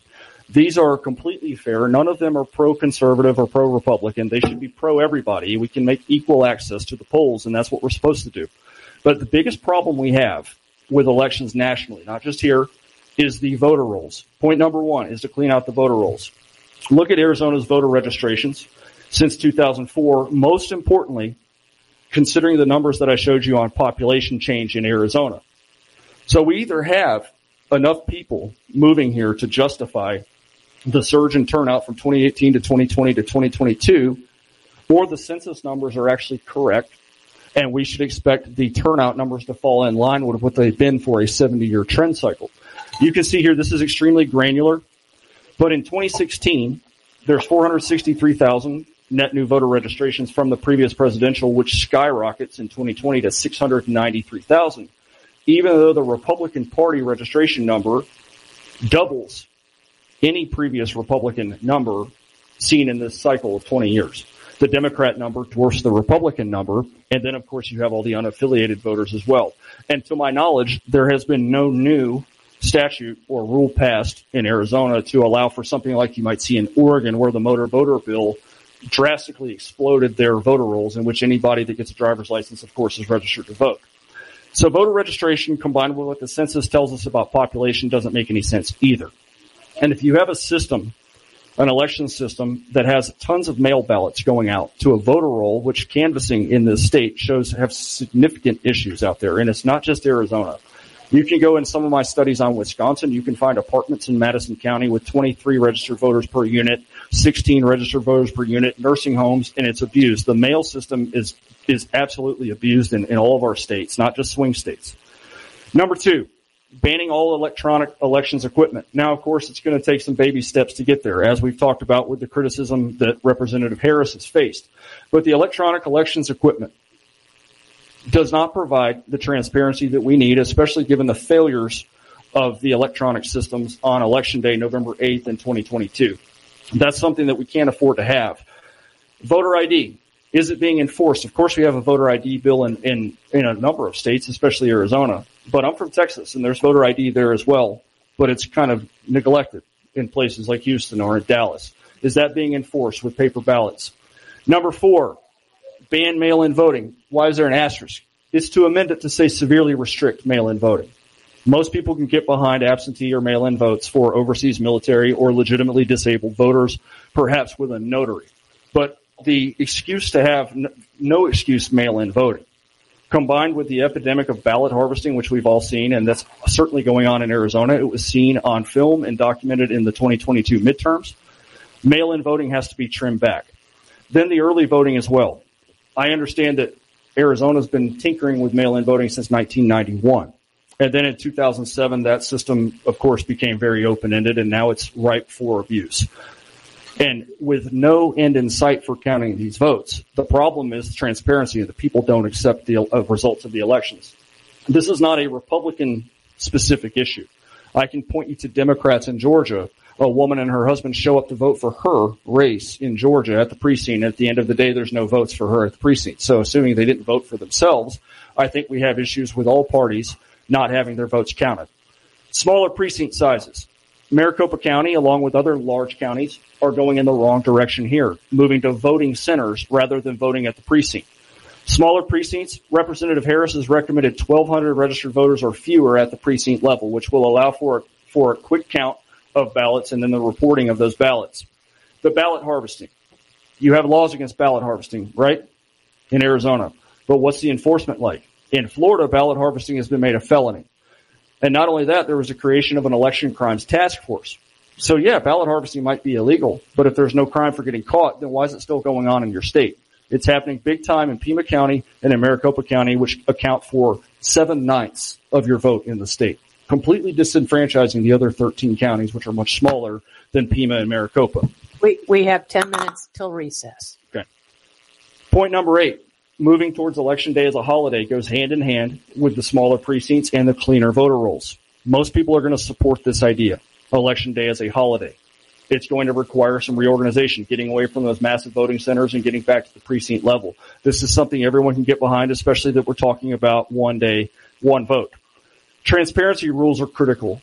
It's not ethical or right for Cochise County or for Mojave County, Greenlee County, Graham County to count all their votes and have those reported at the end of Election Day. And then for 7 days, it was even longer than 7 days in both 2020 and in 2022 and also in 2018 for Maricopa County and Pima County to continue to count votes, in which the state is constantly decided by less than 20,000 votes in key races.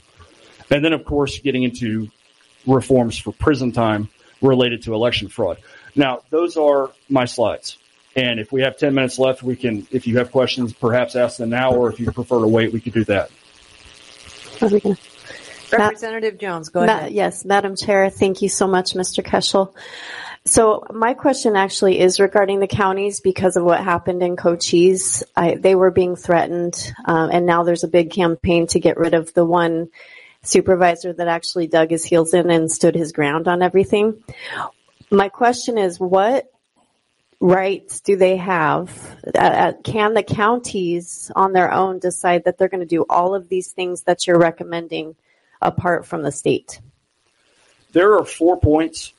Just come through the chair, say Madam Chair, and then Representative Jones, and then answer. Madam Chair, Representative Jones, I have 4 points of these 10 that I believe nationally activists and citizens can pursue at the county level.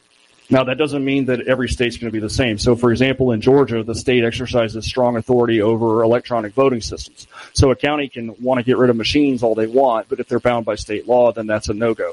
The 4 points that I think that counties can potentially act on or refer for action would be, number one, to clean out the voter rolls. We have some issues here with HAVA, but the voter rolls can be easily found with canvassers, inactive registrations, duplicate registrations, which are another big problem.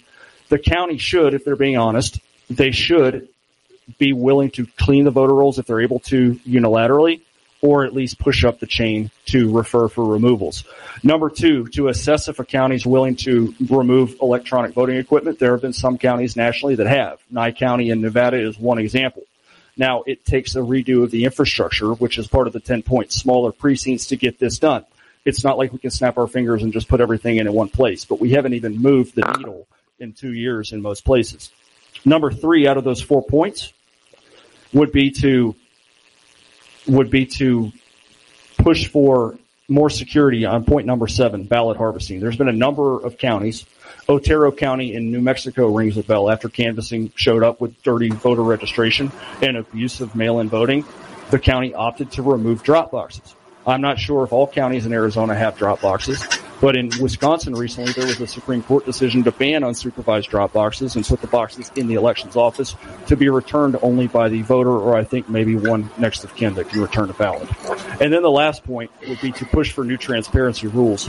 I'm surprised there's not more smaller counties out there who are willing to hold back their votes until the larger counties report. But with some of our larger counties like Clark in Nevada, Washoe, Nevada, Maricopa, and Pima in Arizona, holding back votes for 7, 10, 14 days. We have a system. Imagine the result in a state like Pennsylvania if 66 counties withheld their votes until Philadelphia reported theirs, and every time you get the same result, a narrow win for the party that's not supposed to win. So these are transparency measures. If a state truly votes 30 points for one party, then that should continue on if we put these in place, because this is not supposed to represent the interests of only certain voters or certain ideologies. I would expect the same setup in the heart of the University of Arizona precincts down in Tucson as I would in Mojave County. We have to scale it and make sure.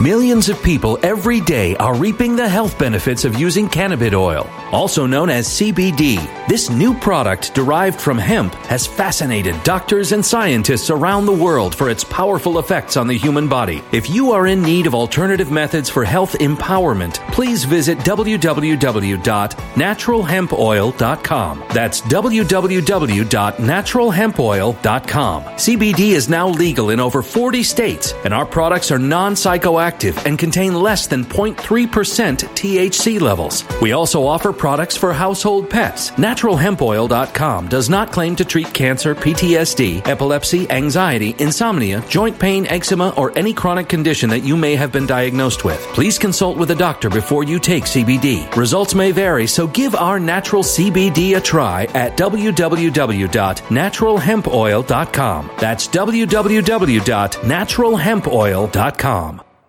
When it comes to stubborn belly fat, we're all searching for a miracle pill which may never exist. But believe it or not, I may have found the next best thing. It's called Belly Trim, and it's more effective at targeting belly fat, enhancing metabolism, and promoting a toned midsection better than most weight management products I've seen typically found on store shelves. Tens of thousands of 5-star reviewers can't be wrong. Simply place your order now to get 51% off along with many other free bonuses before they sell out by going to www.trimwithus.com. That's www.trimwithus.com. www.trimwithus.com. Order now.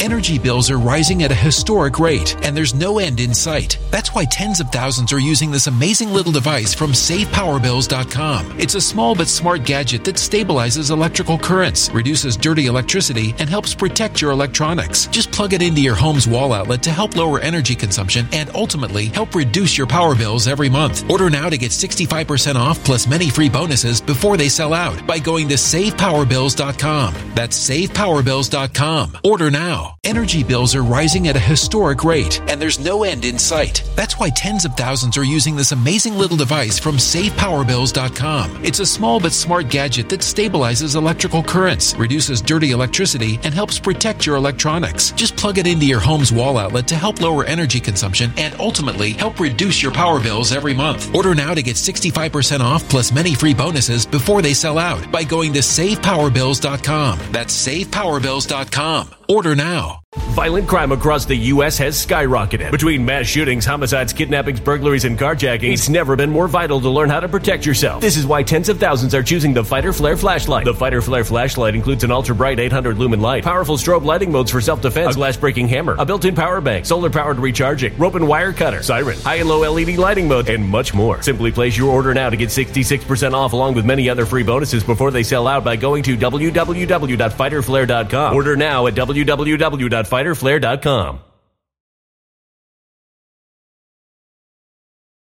Sure that it works, but if we don't start pushing reform, then we're going to continue in this issue in which we will eventually lose the entire republic because people don't trust the system of electing our government. Senator Wadzak. Thank you, Madam Chair. Thank you, Seth Keshel. In Pima County, we've had a lot of issues with our ballots and our elections, and I think Maricopa gets the big spotlight on this a lot of the time, and Pima just gets grazed over. And in 2022, even in 2020, I was in both elections. I lost my election in 2020. I'm getting there. But in 2022, same exact issues were happening. How do we protect whistleblowers?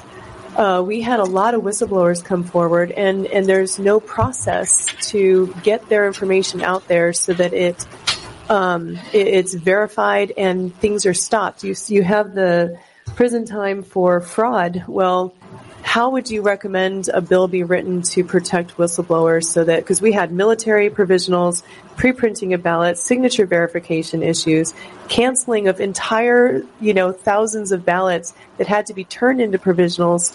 How do we fix that? How do we boost that, protect? Madam Chair, Senator Wadzak, the only way to start taking whistleblowers seriously and afford them the proper protections is for the people in charge of setting the example to lead, to begin to understand the concern of the citizens regarding the issue of election integrity.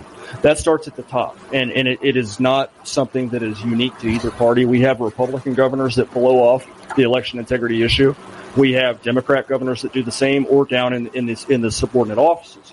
You can see the same thing. So the issue is not really being taken seriously at the top. No, it's not. My desire is to have transparent elections that we can see that these votes are actually legitimately cast by real voters who are eligible to vote. Phantom voters are how we get these excess numbers of votes that are completely outside of the norms of any historical. And as far as any bills that can be passed to protect whistleblowers, you're probably looking for another quagmire, just like we are with the lack of election reform. That's certainly not my expertise there. Okay, one final question before recess. Senator Borelli. Yes, thank you, Captain Keshel. You brought up Georgia, I think you said a supervisor's race, one precinct, husband and wife voted, and they found out they didn't vote. What was the ultimate outcome of that? Was there a conclusion? Madam Chair, Senator Borelli, the race in Georgia, that candidate lost badly. That was for a local House seat in the state, and I think it was in DeKalb County. Now, as far as anyone taking it seriously, no, Georgia is right around where Arizona is on pursuing, not at the legislative level, but at the top. Georgia's right around where Arizona or Wisconsin or Michigan or Pennsylvania are in not taking election issues seriously. Georgia, of course, was right after Arizona in the 2020 election cycle and breaking from their normal standard to count votes for days on end until the results again flipped. So no, there was no real resolution to that issue, and she's not the only whistleblower in the state to come forward. Okay. You have a follow-up? Yes, I think you misunderstood me. I think it was a supervisor race. A candidate came in third, and then when they did a deep dive and found out that she didn't have any votes in her own precinct or her husband and wife, they voted for each other, or they both voted. There was no vote registered. And when they did a hand count, it turns out she actually won the race. Is that the that the other county you're not thinking of? Madam Chair, Senator, that is probably not the same race that we have in mind, but I do know from Georgia that a governor's candidate named Candace Taylor had 60,000 adult volunteers helping her campaign and got 41,000 votes. So it's natural that people with issues like these or statistics like I've shown have issues concerning the transparency of elections.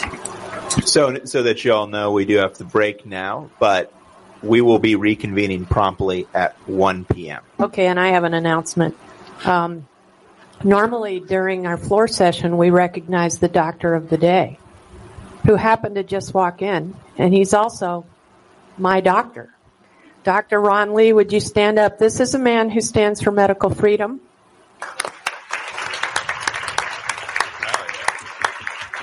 And if you have any issues, you can see him in the break. But that's our doctor of the day, Dr. Ron Lee. We will reconvene at 1 o'clock, and we do invite you to participate in the March for Life if you're so inclined. All right. Wow. So I fired this up with very little knowledge of what we were getting into today, and it turns out this is going to go on for a long time. This is going to go till my time, like 7 o'clock at night. So I didn't know what I was getting myself into here, but now we have a 2-hour break. I think what we'll do here is we'll recap what was just shared for those of you that are coming in late, and maybe cover a news story or two, and then I'm just going to let the recess. I'm just going to get out of the screen and probably go hang out with my family for the rest of the recess, unless Mr. Behizzi jumps in, who I just sent the link, and I see him in the chat. So, all right, so we had 2 presentations, one from Mr. Seth Keshel, Captain Keshel, the GOAT of elections, and effectively, the big thing here was Seth Keshel presented that in the 2020 election, we had more new voters than in like any election ever. 800,000 new voters cast a ballot in this one election cycle. 800,000 new votes in the 2020 election, right? And so we saw this massive turnout, and a lot of people were questioning how the hell is this possible? Well, following the election, what they told us is that, well, you had all these people, moving from California to Arizona that I guess they left California because they hate the liberal destruction that's happened there. So they moved to Arizona and then vote for Democrats in Arizona, right?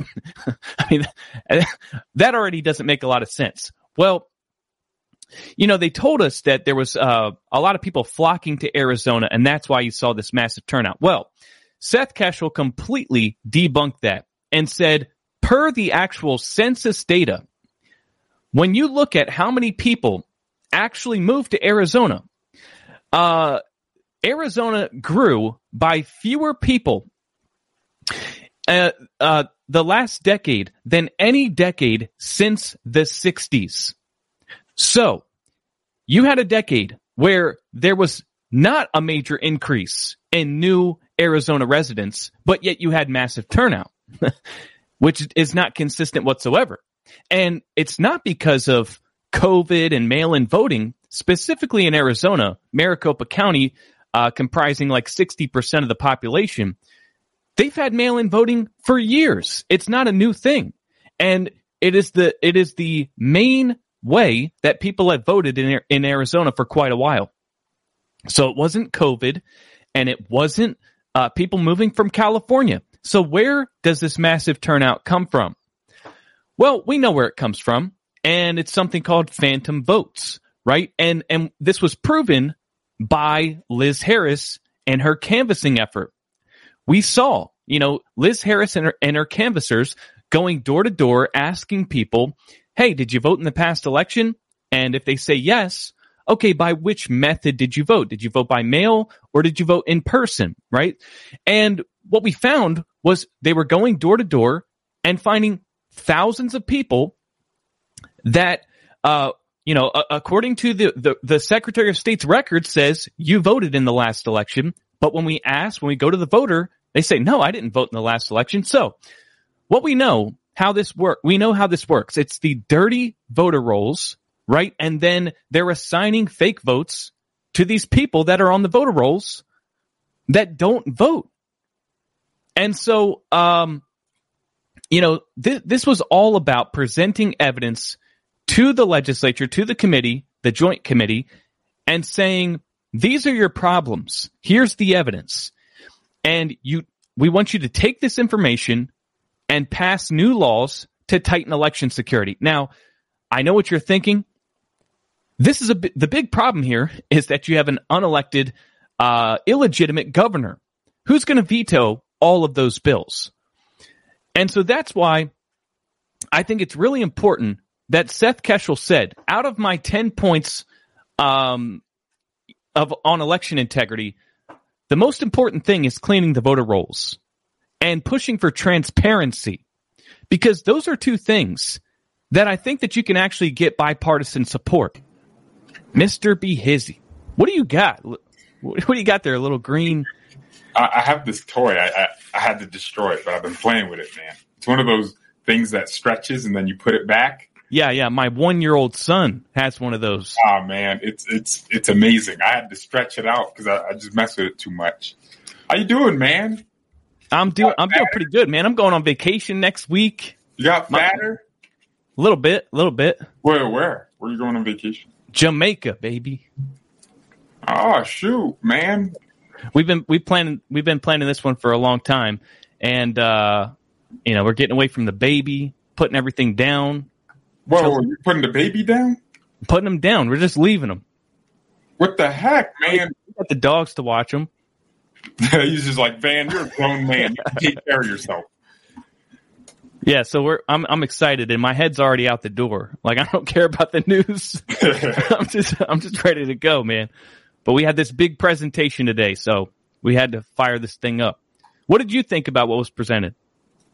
Well, I honestly just found out because I looked at your Telegram. I didn't know this was going on. Nick, I've been in video mode, man. I've been squeezing my 5 views on CommuTube, dude. It's been amazing. I've been shadow banned on that. I've just been having fun. I've been posting videos on Rumble, no live streams. And I've been following this Ohio thing, so I'm completely out of the loop with Arizona, apart from the lawsuit. Well, I mean, Seth kind of told us about this, but he didn't tell us any details. I don't know if you're in the group chat. That's what I'm saying, Nick. I don't read the messages. Oh, yeah. Well, there wasn't much to read. He was just like, big thing on Thursday. Keep an eye out. So I was excited for this, but I had no idea what was going to be presented here. Yeah.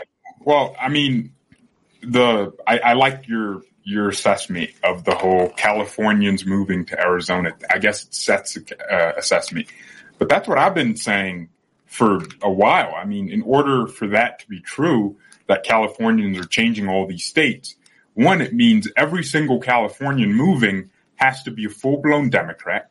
And two, it means all of them. So it can't be a family of 4 and 2 kids and a wife and a husband. It has to be 5 full-grown adults that can vote, and they're all full-blown Democrats, and they actively participate in elections.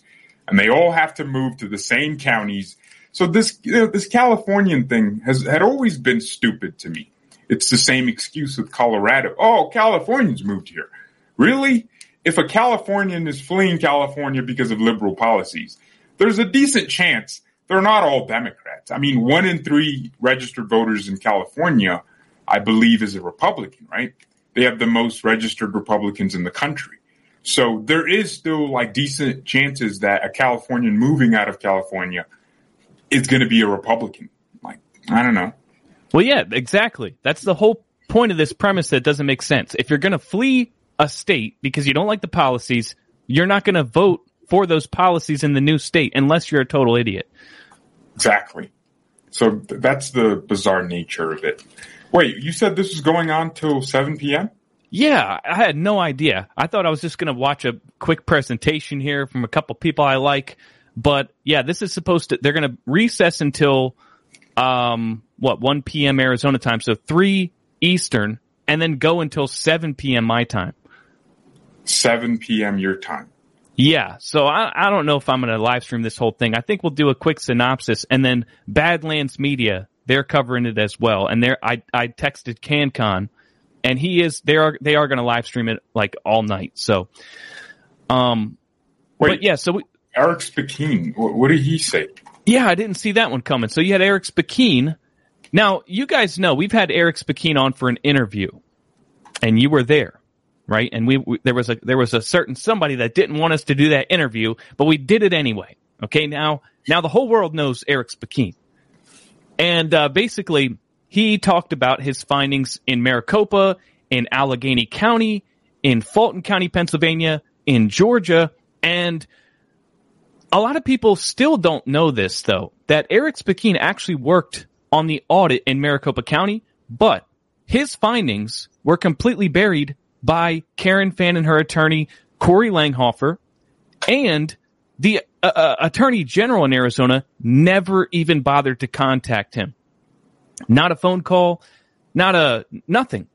You know, what he found in Maricopa County was pretty astonishing. First of all, he found 61 batches where 90% of the votes went for one candidate, and he also found something like 25,000 ballots that were not printed using the original Dominion PDF document. Now, that could mean a lot of things, but see, whenever there's an election, they have the election file, and it includes like PDF documents. They're from Dominion, and those are the PDF files that you're supposed to use to print ballots. It's an official document, right? Like, there's not supposed to be any ballots printed that are not using this official document. Well, he found ballots that had, they weren't perfect looking. They were distorted and blurry.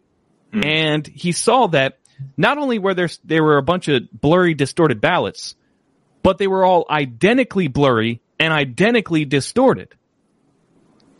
So it's not likely that there was like a real ballot that was photocopied 25,000 times, because it would just deteriorate, over and over and over. Right.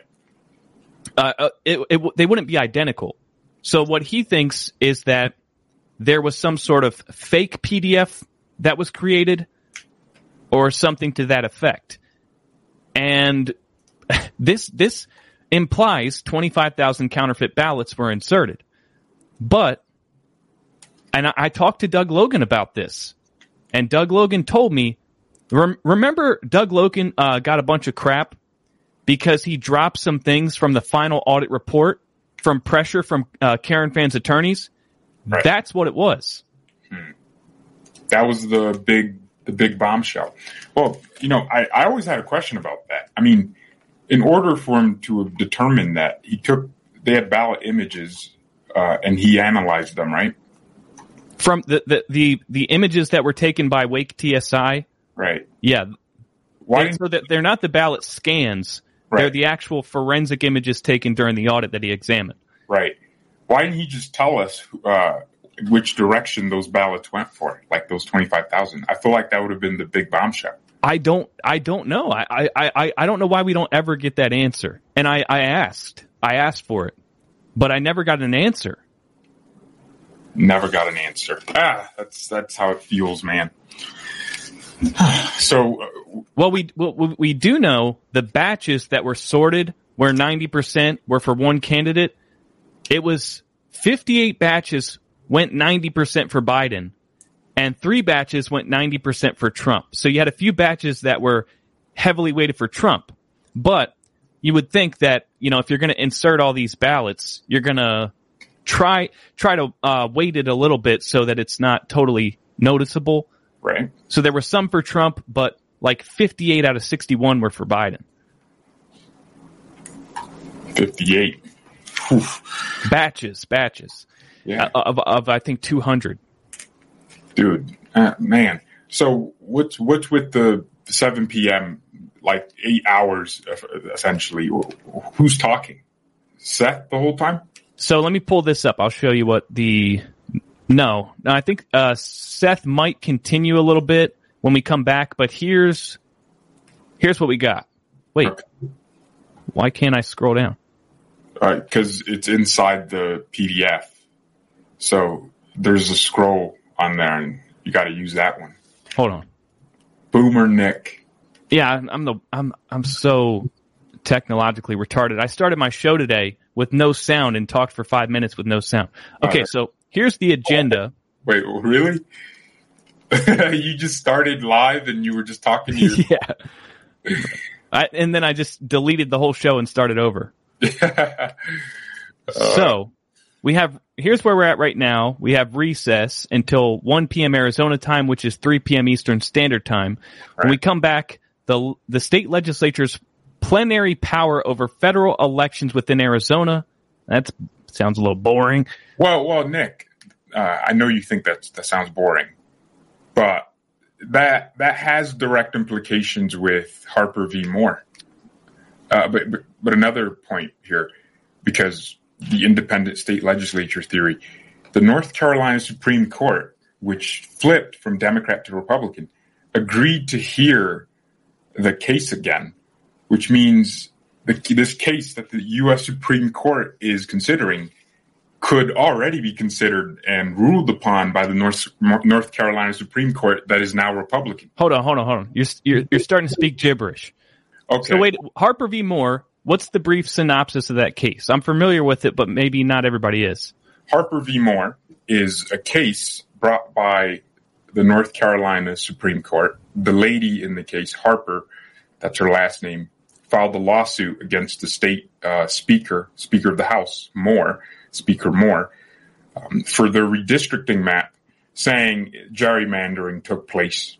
So they went to court, and through numerous court battles in the lower courts, you had judges tossing out their map, and it went all the way to the North Carolina Supreme Court, and they tossed out their entire redistricting map. They said, start over.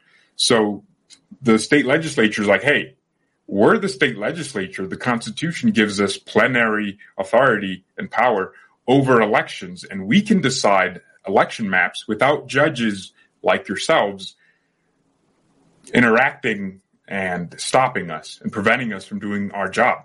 So they went all the way to the U.S. Supreme Court and asked SCOTUS to reconsider the case. And SCOTUS accepted to hear the case, which is unprecedented. And we know they're likely to rule in the legislature's favor. Now, what happened recently, I think 2 months ago, was in the midterms, the Republicans retook the Supreme Court in North Carolina. It was Democrat, and now it's Republican. And then the Speaker, Moore, asked this new Supreme Court to consider the case, and they said yes, which means if SCOTUS were to hear the case, it's considered moot.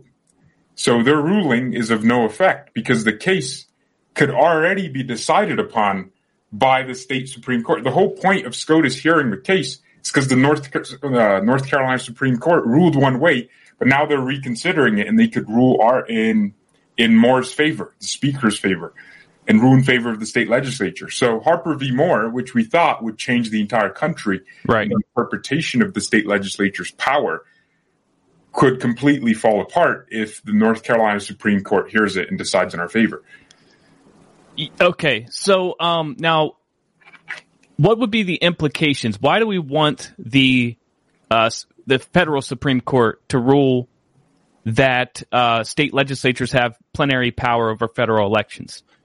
Because it would give them a broader power, or at least confirm that they do have a power beyond, anything else. So if they decide we're not doing mail-in ballots, they wouldn't need a governor's approval for a new law to repeal the past laws. Wow. They could run elections by themselves through resolutions, through appointing boards, how the Wisconsin Election Commission works.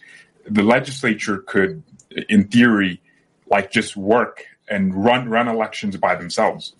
Wow. So especially in Arizona, where we're talking about how these bills that they want to pass are not going to get through Katie Hobbs's veto. Right. If the Supreme Court says, Katie with her veto, man, if the Supreme Court says the legislature has a broad power to run elections and judges and, governors and other branches shouldn't have much of a say in that, then if they want to get rid of machines, they write up a resolution, and if they say yes, then the machines have to go. Have you actually read the decision on the state Supreme Court rejecting Moore's argument or Harper's argument? Well, they just agreed that the map was, the case was never about this broad power in the first place. The case was about the redistricting map. But then the North Carolina House's argument is we have this power to redistrict without the courts. So if SCOTUS says the courts shouldn't be involved in this legislative action, then that's a broad power that they agreed to. So I have not read the decisions, but I know the case was originally about redistricting. Yeah, because I'm wondering here, what possible argument could they make to reject that argument? Because if you look at the Constitution, it's pretty clear the legislature sets the time, place, and manner of how elections are conducted. It doesn't say anything about, if the legislature passes a districting map that we don't like, then the courts can overturn it. That doesn't true. The only basis I could think of is if they somehow conducted elections in a manner that was unconstitutional. Right. And that's a good point. If it's unconstitutional, then the courts can intervene. Yeah. So that's why I wanted to know what the decision was, because I don't understand how they could possibly reject that argument. Exactly. When they clearly have the power already. I mean, it doesn't even have to be decided by the Supreme Court. It's written right in the Constitution. And that's why I was super optimistic that, if SCOTUS hears this, they're clearly going to rule in the legislature's favor. And that's going to have a crazy, great effect across the country. I mean, is the Pennsylvania legislature still red? That I'm not sure. Pennsylvania. Well, I know Wisconsin had a flip. Wait, hold on. No, that was Minnesota. I think Republicans. It was Michigan. Yeah, they lost. I think both houses. I think. I don't know. But it would actually bring changes to the country, because the legislature is having the ability to make those decisions. It would, one, stop judges from last minute decisions. I think most of these legislatures will create election boards like the Wisconsin Election Commission, where they appoint the members, and those boards would act like the new secretaries of state. I mean, the secretary of state position, they're supposed to maintain records, be like a secretary of the state. And now they're this great authoritarian who has complete say over elections with election manuals. I think every election manual written by a secretary of state shouldn't be written by them. It's just illegal. It's unconstitutional. I think election manuals should be written by the state legislature, and the Secretary of State, her job or his job is to maintain the records. Yeah, I was looking up whether or not the Republicans control the legislature in Pennsylvania, and they do. They still do? Yeah. Interesting. Yeah, that would, things like that would be amazing. But if the North Carolina Supreme Court rules in the speaker's favor, then that would make SCOTUS's decision moot, which means pointless, since, they already got the decision they wanted. So you just ruling on it. So they might just end up, ignoring the case. No, they don't. No, they control the Senate, but they don't control the House. So they lost the House. By one vote. See, that's where it starts, Nick. They take the executive positions because the legislative positions aren't as crucial, because the legislature, they write the laws, but what matters is who enforces the law. Much like it doesn't matter who votes, it's more important who counts the votes. So who enforces the law is the same logic. So they take over those governor positions, those district attorney positions, and they breed lawlessness, right? So anyone can harvest a gazillion ballots. And that's the point. Nick, I don't think we've ever had this conversation, but when they talk about ballot harvesting, they say, well, it's not illegal if it's your family members' ballots and your friends. Wait, can you ballot harvest your friends' ballots? No. Well, it depends on the state. Okay. In Arizona, let's take Arizona. In the state of Arizona, I believe it's restricted to like your immediate relatives in your house. In your house. Okay, so when they have these people showing up with 5 ballots, like how often is it? I mean, I might be wrong, that you just have 5 18-plus-year-olds in the same household, in the same like how often do you see that? And sometimes they bring 7 ballots. So is someone literally going from their house to their brother's house to their sister's house and bringing these ballots to the drop boxes? Apparently. So there's just households out there with 10 people living in them. 10, not just 10 people, but 10 voting age adults. That's what I'm so confused about when they bring this argument that, oh no, those are just family members. No, but that's 20 ballots you just put in there. That must be a Mexican household with that many, that many hermanos living there, man. Well, apparently in Arizona, you can drop off a ballot for, somebody if you're a relative, if you share a household, or if you're a caretaker. So remember what we saw in Wisconsin, where you had them exploiting these cognitively disabled people in nursing homes? Effectively, I guess you can do that legally in Arizona. Wow.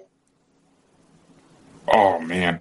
Well, I mean, this brings me back to the whole point, this argument, from Scott Presler and others, that Republicans just need to, start using early voting, mail-in ballots.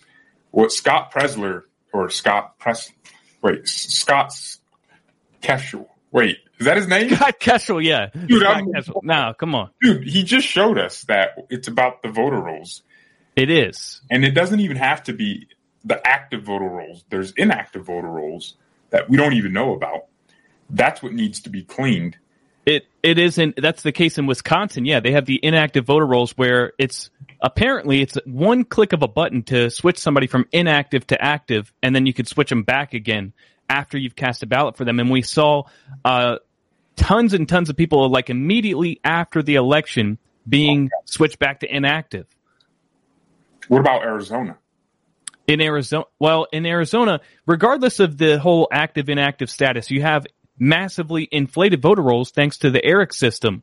You have dead people that have moved away, completely fictitious people. So the whole inactive voter list is kind of irrelevant. We still have the same problem anywhere that you have ERIC managing your voter rolls. Right. And I don't understand why there would be a pushback to withdraw from ERIC, because ERIC advertised itself as voter roll management made easy from a third party. You guys don't have to worry about this anymore. We'll take care of it. But if you actually look at the data, in some states like Alaska, they hadn't removed a single voter in years. And they have more registered voters than they do actual citizens. So they're not doing their job. Hold on, repeat that. In Alaska, I think Alaska was like the worst. And it's been a long time since I covered ERIC extensively, but I remember, I think it was Alaska has more registered voters than actual citizens. Like they're just extremely bloated. There's no way that's true till this day, right? Well, last time I checked, but the whole thing about voter rolls being the key and the most important is because when you cast a ballot, you have to attach it to a registered voter. Right. So if you only have real voters, active voters that are casting ballots, because remember, another thing they do is people register 3 election cycles ago and they haven't voted in the last 3, right? But they're still on the voter rolls. You can kind of anticipate, okay, this person's not going to vote, so I'm going to cast a ballot on their behalf. Is that where Liz Harris's canvassing came in, where they'd ask people, did you vote? How'd you vote? And they'd be like, I didn't. But it says here you voted. Yeah. They're and the whole time lapse, like in Arizona, where they have 2 weeks to count the ballots. Well, once all the ballots are in, you know two things, right? You know, one, who voted, and you know, two, who did not vote. So then if you have a bunch of ballots on standby, after everybody's cast their ballot and you have the ability to add ballots after the final deadline and nobody's going to do anything about it, well, then you can just look at the voter rolls and say, okay, George, whatever your, I don't even know your last name still. George, you know, he's been registered. He hadn't voted in the last 3 election cycles. All the ballots are in. He didn't vote. So I got a fake ballot. I'm going to assign it to him. Just assign it to me. Well, and that's the interesting thing about all of this. So you're telling me that in Arizona specifically, they know before the election ends who voted and who didn't? Well, like I'm saying, they have this delay. They have 2 weeks to count the ballots. Okay, so in that, that's interesting because the whole theory that if we all vote by mail, you're telling me that they would know who voted and who didn't in that time frame, or they just bring an extra ballot to the voters. Yeah, that's true. But when we vote on, see, it's a double-edged sword because when you vote on election day and you drop off your ballot on election day, then they have the excuse that, well, I'm sorry, we're not going to be done counting tonight because we just got inundated with another 1 million ballots, so it's going to take us an extra 2 weeks. At least, theoretically, if everybody voted by mail, then they may actually count the ballots by the deadline. But Nick, there's no winning. Nick, you're a smart guy. Don't you think it's better if we vote on election day so they have to try and at least show us that they had the cheat? Because I feel like if we didn't vote on election day, we would see what happened in Pennsylvania over and over again. And what I mean by that is Josh Shapiro winning by 20 points against Mastriano. No one's questioning that. No one's questioning the fact that Ohio and Pennsylvania are very similar to each other. Pennsylvania has a bigger population, but they're very similar. Lots of rural areas, lots of urban areas. But those numbers are similar from both areas, right? Ohio is extremely Republican, right? They're both in the Middle East. Ohio's right here, Pennsylvania's right here. And then, on the other hand, with Ohio being extremely red, you have Pennsylvania that's now extremely blue, where from just 2 years ago, 3 years, 4 years ago, it was completely different. 6 years ago, Trump won. Is it 6 years? 2016, we're pushing 7, man. 7 years ago, ooh, that state went to Trump by 300,000 votes. I don't know. It was a lot, Nick. So when they bring in mail-in votes, which they introduced them universally in 2019, you know this, Nick, the state became easier to cheat with. That's all I'm saying. They have more to do with now. They know where everyone's voting from. If this whole idea of Republicans voting by mail, I think Van just pooped his pants. No, I'll be right back. Okay. My brother's taking off. My nephew's taking off. They're going back to Delaware. I got to say goodbye real quick. Okay. All right. Well, this must be a perfect time to plug Based Hizzy, man. Be Hizzy on Rumble. Come on, baby. So, what I was saying before Nick rudely left me is the more mail-in votes they introduce and can garner in the system, the easier it is for them to, know where they need to cheat. Oh, we need a few votes here. We need a few ballots here because they're tracking it in real time. I think that's just how it works. I mean, we saw the dump yards with ballots all over the place. I can imagine none of those ballots came from Democrat precincts, the precincts that voted 105% for Biden. Not a single vote for Trump, with Trump signs all over people's houses. I think this is a lot easier than we, anticipate. We don't give them enough credit for how simple they made this machine. Is Nick here yet? Yeah, you can't see me? Dude, no. My screen was clicked on your live stream. as opposed to your. Yeah, I was clicking on Rumble. But yeah, I was telling you. Wait, you gave him that goodbye that fast? Yeah, well, I already said good. Well, come on. I was supposed to see him for the last time last night, but then they came here for a minute today. So, anyways. Wait, it was your brother and your cousin? No, my brother, my nephew, and his fiance. Okay. Well, so going back to my point, I think mail-in votes and early voting actually makes it easier for them. And election day voting actually makes them show us how they need to cheat. I think if they kept counting election day votes, they could have found themselves declaring Kari Lake the winner because all the mail-in ballots already came in. You don't have an excuse to wait 2 weeks because all the Kari Lake voters voted on the same day. Whereas if they all voted by mail, then you could have just cheated in the back and gave us the results the next day and it looks normal, just like Pennsylvania, just like Georgia with these Senate races.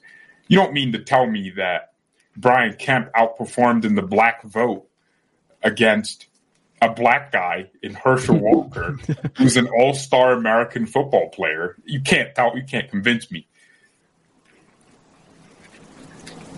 No, I'm not going to try to convince you. I agree with you. I agree with you. But, I'm with you. I just see this whole thing as a no-win scenario unless things change. Because now that before the 2022 midterms, I was completely on board with we got to vote on election day and overwhelm the system. But that was before I realized that, well, hey, we can just have 60% of the machines break down on election day and nobody's going to do a damn thing about it. And it can be blatantly obvious right in your face, and everybody knows it. But the same people that said the claims from 2020 were baseless will say that, even when like the entire election system breaks down and it causes massive disenfranchisement, it's still baseless. You're a conspiracy theorist for thinking that could have affected votes when every machine went down. But there's no chain of custody. Yeah. Voter suppression only remember, what was his name? Scott Jarrett? Yeah. Scott, was it Scott Jarrett or the attorney? Thomas Liddy. Thomas Liddy. He said voter suppression is like way back when they would hang somebody or kill somebody in the black community and then say, if you go out there and vote, then the same thing's going to happen to you. That's the only time that voter suppression is a valid argument. He literally said that to the judge, and apparently the judge agrees. Well, I find it interesting. Thomas Liddy claims to be a Republican, but he's, in his heart, he's a Democrat. So is Richer, the bald twat, right? They're all, actually Democrats. It's interesting that the Democrats of the past prevented black people from voting, through suppression, test. What were those tests called? You'd have to take a literacy test. A survey, like a post-election survey? No, they'd make black people take these tests, and if they didn't pass, they couldn't vote, I believe. I'm not sure. Well, so those were Democrats in the past, literally suppressing voters. And now they're doing the same thing, but not to black people that time. They're still doing it where they'll just have machines break down, right? And then they're saying that's not voter suppression. Where in the past, they also argued that that's not voter suppression. Democrats don't change. They just evolve and find new enemies. They're still the same people. They're still arguing that's not voter suppression. In the past, they were arguing that. And now they're arguing the same thing now. Where in 50 years, they'll be saying Republicans of the past suppressed black voters by making machines go down. I kid you not, Nick. Democrats will switch up. They'll rewrite history. Right. They'll burn all the books. Republicans push mandates. That's what they're going to do. Republicans were teaching our children to be women or boys to be girls. Yep. Well, it depends whoever wins out. That's who gets to write the history books. That's true. But I believe that we are winning. Just not in the timeline that I would like us to. We're not winning, Nick. And I apologize for, bringing you down. But I don't consider this winning. I think we're losing, but it's not as obvious because most people move on very quickly. this is my concern before the midterms, that they cheat the midterms in a race like Arizona where we need Kari Lake. You know how much election reform Kari would have just been signing? She would have signed bills and worried about the consequences later. She would have been making them offers they couldn't refuse. She would have been banning Dominion. They did that and got rid of Kari Lake. And I had a fear that for a few months, everyone would be annoyed, pissed off, ready for change. And then maybe a lawsuit would be dismissed and they'd all lose their minds and move on to the next election, right? Start talking about 2024. And that's exactly what's happening. You did say that. I remember vividly you saying that exact same thing, and that's exactly what happened. Thank you. I hate to say it, but Prophet Hizzy. I told him so. No, that's sad because, well, it's about the country we all love, and it's getting destroyed, and it's getting worse, and people are now moving on to 2024. And what's going to happen in 2024 if nothing changes? The same thing. And then they're going to start talking about 2028 with DeSantis. Right, but is it that people forgot, or is it that they just don't see a viable way to fix it when every single institution is blatantly corrupt?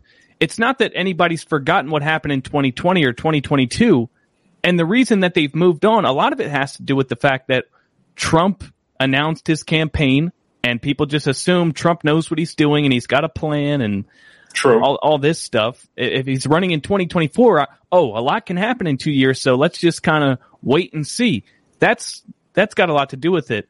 But it's also because what have we done? We've exposed the apparatus to the point where the people that were really pushing the election fraud evidence are all banned from all the mainstream media platforms, and we don't have the reach. And now we're pretty much banished to an echo chamber of people that already know this stuff. We filed endless litigation in the courts. Right. Endless. We went from the Kraken to PCAPs to kinematics to frickin' bamboo to 2,000 mules, all this stuff, and people are just tired and exhausted. You're right, Nick. They are tired and exhausted. And see, another thing I realized is we're always telling people to get involved, but what was it with the signature verification that level 2 or 3 managers were just approving things? Yep. So which is it lower where it's level 3 or higher to be level 3? No, so it goes through an initial, there's level 1. They're the ones that flag the ballots because of what appears to be a mismatch.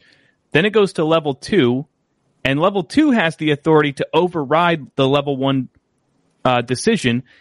And if they don't, if the 2 agree that it's a mismatch, then it goes to curing at level 3. How do you become a level 3? I don't know. Is it the county that appoints them? But it's not the level 3 that have the power. It's the level 2 managers, because they get to override the decision of the initial flag. So they can, like, let's say you're level 1 and I'm level 2. You say this signature doesn't look like a match. Then it goes to me and I say, looks good to me, because they voted for Biden. It's just a scribble line. Yeah, I'm just going to say, looks good to me, stamp of approval, and then it never goes to curing. Okay, who appoints level 2? I don't know. Does the county? So how I understand, election workers is people apply and they get interviewed, get trained. So I'm guessing level 1 is maybe level 1s become level 2s at some point. But is it possible that the county themselves handpicks who the level? Because it can't be that many people. I mean, I don't imagine it's like 1,000 people. It might be like 50. I think it's probably the elections director or election supervisor's office, because that's who, when I became a poll watcher or poll deputy, you go to training, and then out of the people that are trained and ready to go, there's a pool, and then they select them. You get your job assignment based on someone else's decision. So you think that's the director in Maricopa County? Well, in my county, it's the election supervisor. So yeah. So why I brought that up is we talk to people about getting involved, but if your involvement can basically be overshadowed by a level 2 who was appointed by the corrupt elections director, handpicked, then that's really the screw up here. And now we're back to the whole, what are we supposed to do? Why am I saying this? I think I say these things to make people feel as though, damn, they really got everything under control. So we can start giving out real solutions. Because when I hear things like, we need a vote by mail, I'm thinking to myself, we might need a revolution in this country, man. I'm saying it. We might need to redo January 6th. No, dude, don't say that. That's what I'm saying. Hey, well, man. How do we fix broken elections when the only way to fix broken elections is to pass new laws, and the only way to pass new laws is to elect new people using broken elections into those positions? We are moving in a circle here. We have a problem, and the only way to get to the problem is to go through the circle and vote. But the only way to vote is to have clean elections, and the only way to have clean elections is to vote. Well, you're absolutely right, and everybody knows it. Everybody sees that conundrum. Okay, elections are rigged. How do you fix it? You got to elect better people to fix it. It doesn't make any sense. It never did, and it never will. Right. But I truly, when I said we were winning, I'm not just saying that to be cute. Like, I actually believe, I say this all the time, that above all else, I believe we're in an information war. So if we're winning on that front, we're winning. And the reason I say that is because this entire agenda that they're pushing, remember COVID, right? Okay, what does it require? In order for their agenda to move forward, it always requires the compliance of a certain percentage of the population. It requires compliance. You have to comply. You have to you have to believe these trusted sources and authorities that are telling you wear a mask, stay 6 feet apart, get vaccinated. All this crap requires compliance. Same with when they try to move into the climate change agenda. All that is going to require compliance. So even if we have unelected, illegitimate dictators in office that they've rigged the election for, these restrictions, mandates, laws. I mean, it doesn't it really doesn't. They're not in control if 95% of the population rejects the agenda that they're trying to push. So that's why I continue to do this, even when sometimes I don't feel like it's effective being banished to Rumble and, having 1% of the reach that I used to or whatever. Getting the information out there, reaching people, keeping people informed, waking people up to new avenues of corruption. Like we're just waking up to this whole massive infrastructure problem in the country. And even though it's an echo chamber over here, I don't think a lot of us knew how bad it was. And I just think that exposing this stuff and controlling the narrative and pushing back against the mainstream media apparatus it's probably the greatest weapon that we have. Information. Right. I'd say Elon and Twitter is pretty crucial. I mean, I saw CanCon had almost 2 million views on a tweet. Kanakoa had the entire country, man. He had a tweet with 23 million views. I'm telling you, man. And Elon Musk is responding, and it was about the train derailment. And CanCon's tweet was about the arrest that recently took place in California, and it extrapolated on, the fraud that took place. I have not followed that arrest at all. Are you filled in with the California guy? No. The city councilman that was arrested? No, I'm not filled in on that one. Well, let's go on CanCon's Twitter then.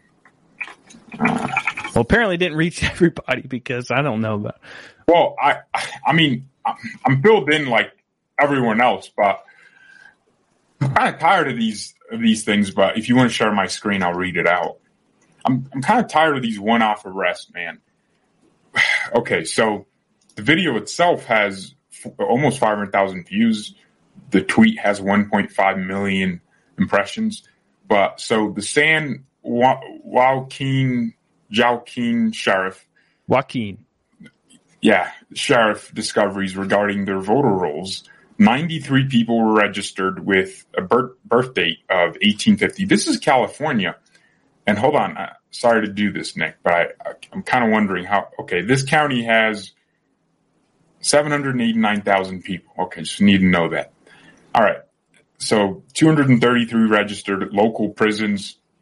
4,000 voters were registered over the age of 90, and there's only 10,000 residents over 80 in that county, and that number should drop off significantly. So 4,000 registered over 90, 125 registered to a nonprofit NGO or business, 300 voters with no first name, 110, wait, what? 300 voters with no first name. I just skip past over that, like that's not important.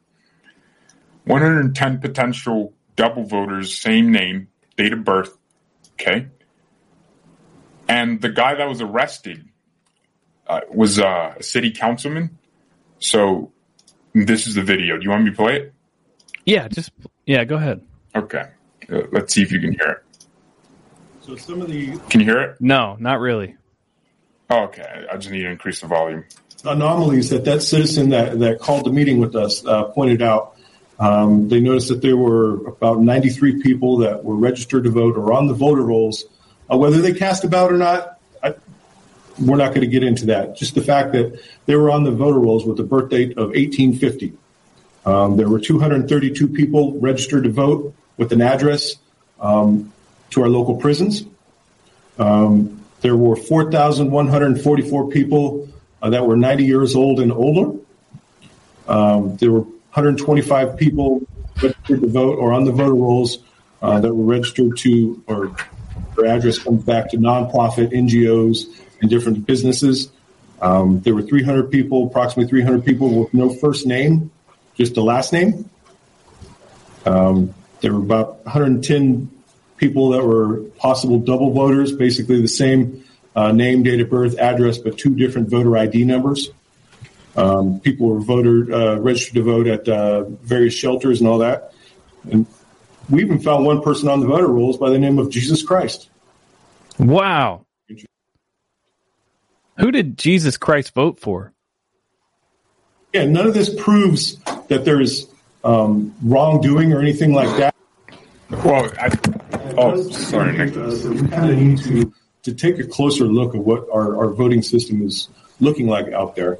And we're working closely with the Register of Voter. We've brought up these issues with her, and she's addressing those on her end, and we're kind of developing a plan because our ultimate goal is to restore people's faith in the voting system. And so, we're creating a relationship with her. And a lot of times people come to us and they say, hey, what can we do? Well, my recommendation is create a relationship with the Register of Voter, with your local sheriff, with your board of supervisors, with your DA, and just make sure that your county, whatever you live in, is secure. Well, I don't like how he sounds. Oh, there's no evidence of wrongdoing. That is the wrongdoing, you doofus. That pissed me off. Yeah. Well, Nick, there's people probably thinking in a county of 800,000 people, that's nothing. Well, think about the local races in that county, the city. That's where it gets crazy, 200 votes could switch an entire school board. It could switch an entire city council. But that's not even the big point here. The big point here is that that's even a thing. If that's happening in this unknown, irrelevant California county with 700,000 people, which is nothing compared to the millions that live in Los Angeles County and Orange County.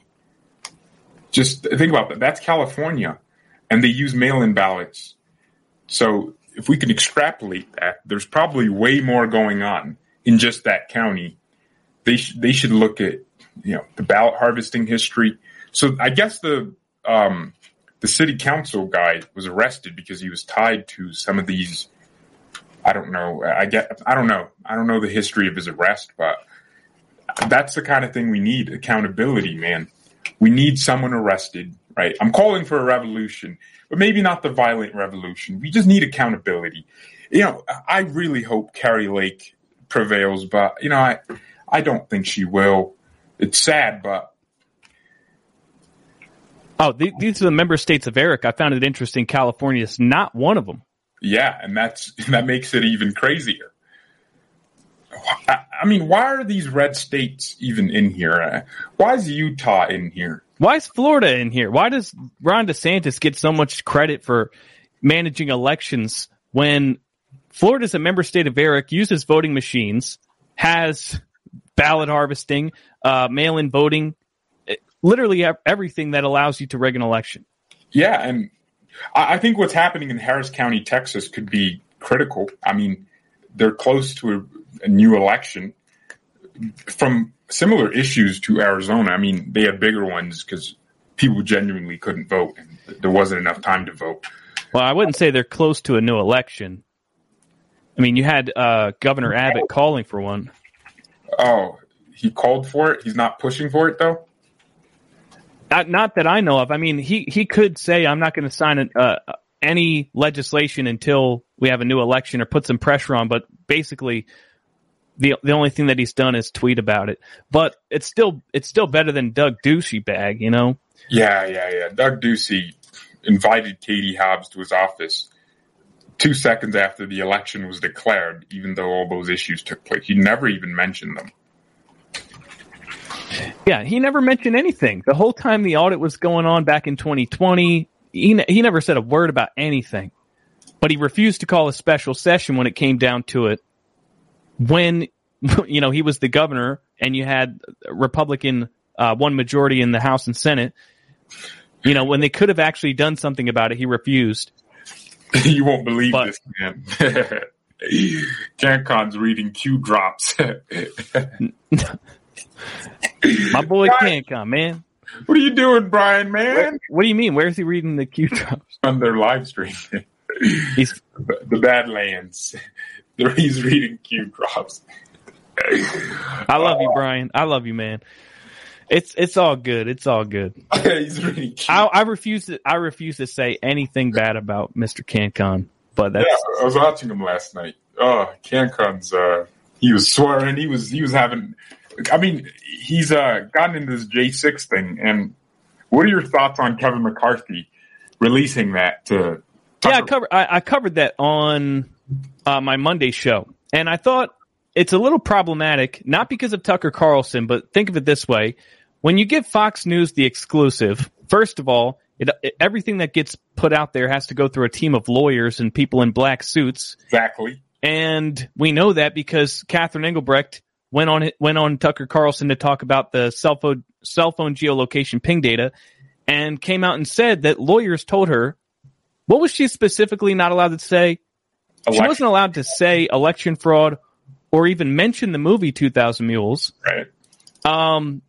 So we know that they're curating what's allowed to go on Tucker Carlson's show, but also because we need this to happen quickly.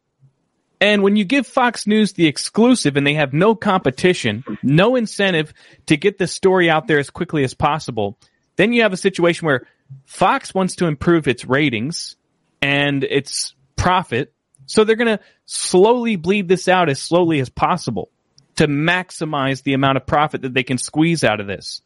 They're going to release it on January 6, 2024. Yeah, if we're lucky. Right.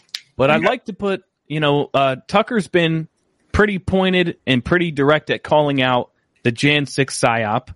I mean, he put out that documentary about it, but it was behind a paywall on Fox Nation. So is this going to be behind a paywall? Because if it is, I'm going to be so infuriated. Why can't we FOIA request that footage? I mean, why should Fox News gain exclusive access to public material from Congress? I mean, the people's house. Shouldn't the people be getting that? Nah. Then Kevin McCarthy, that was a huge mistake. His first L, to be fair, speaker, taking a lot of W's. What was his first L? Well, this. Giving it to Tucker? No, I think he should have given it. Just make a website, January6footage.com. Show it to everyone. I did hear a good, valid argument as to why it needs to be centrally controlled. and it was from Jennifer Asper, and she said, if they did that, so here, what are we going to do? We're going to get this footage, and we're going to put it out there to our audience on Rumble. Meanwhile, George Soros is going to pay activists to clip snippets out of context and beat us 10 times over the head with the entire mainstream media apparatus and all these libtard activists with billions of people that they can reach on YouTube, defeating the actual narrative and just reaffirming the PSYOP propaganda. So that's a good point. What about Newsmax? Just give it to trustworthy outlets. That's what I'm saying. It could have been a handful of outlets. It could have been War Room, could have been the Marco Polo guys, Tucker Carlson, Newsmax. Could have been all of them. You're right. Because not only would that it would facilitate more trust, but it would also create competition between the outlets. I want to get the story. I want to beat Fox to the punch. I'm Bannon's War Room or Epic Times. I want to get the exclusive. I want to get the story out there first. Right. Just don't give it to the Gateway Pundit. They're going to single out all the black people. Yeah, right. Gateway Pundit, man. They just be doing the Asian hate. Oh, I think they stopped, man. No. That was a thing for a while. It was when they were saying that there was a bunch of xenophobic hate or whatever. The mainstream media was trying to peddle that narrative. So the Gateway Pundit, their way to combat it was like, no, look, it's actually black people. Yeah. Look, here's a black guy. He killed an Asian guy. Here's another black guy. He just beat up an old lady. And he robbed the bank in this Asia town. I don't know. Well, I think now what they do is just vaccine deaths, which is probably the best use of that, counter narrative. I see it so often. Like this 20-year-old athlete just dies. I watch soccer, and this one of the most popular soccer players in the world. Thankfully, he's back. Christian Eriksen. He just went down, collapsed, couldn't play for months. Everyone thought his career was over. My team had two players. One of them just recently had pericarditis, which I guess is a slightly less worse version of myocarditis. And these are healthy guys in their 20s, and that's outrageous. So the Gateway Pundit does a great job, and they're one of the few outlets covering 2020 and black on Asian crime. So yeah. Well, they make some blunders here and there, but again, they are one of the only outlets to cover certain topics.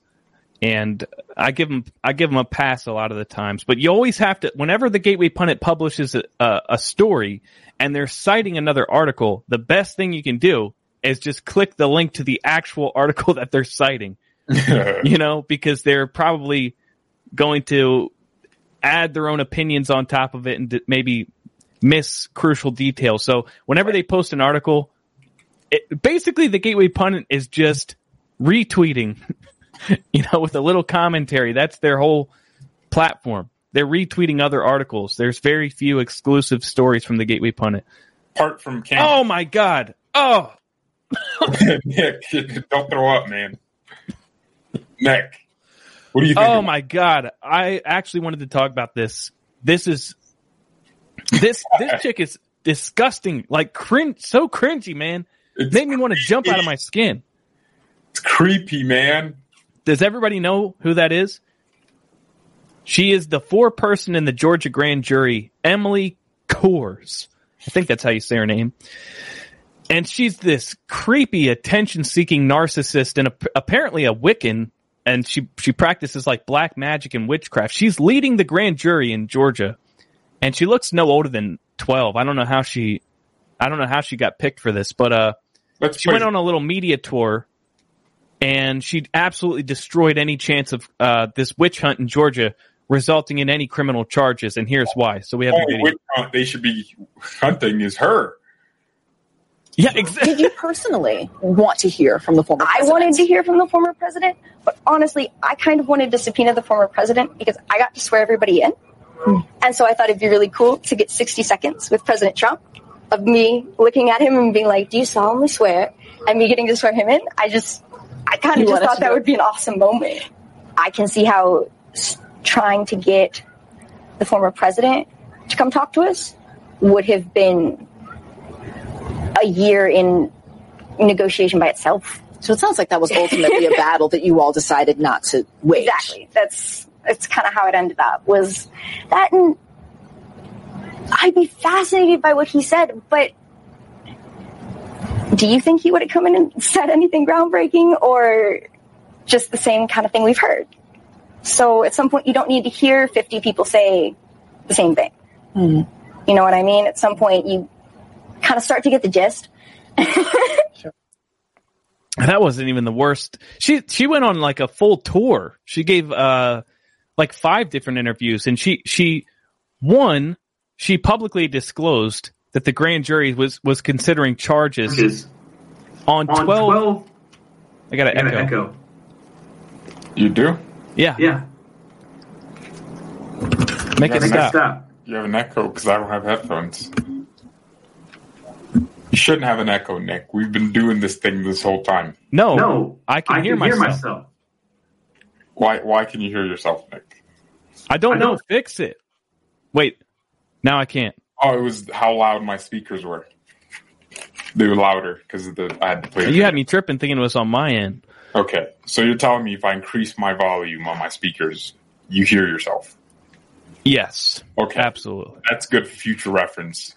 If we're ever having an argument, I'll just turn you up and I can mute you. So anyways.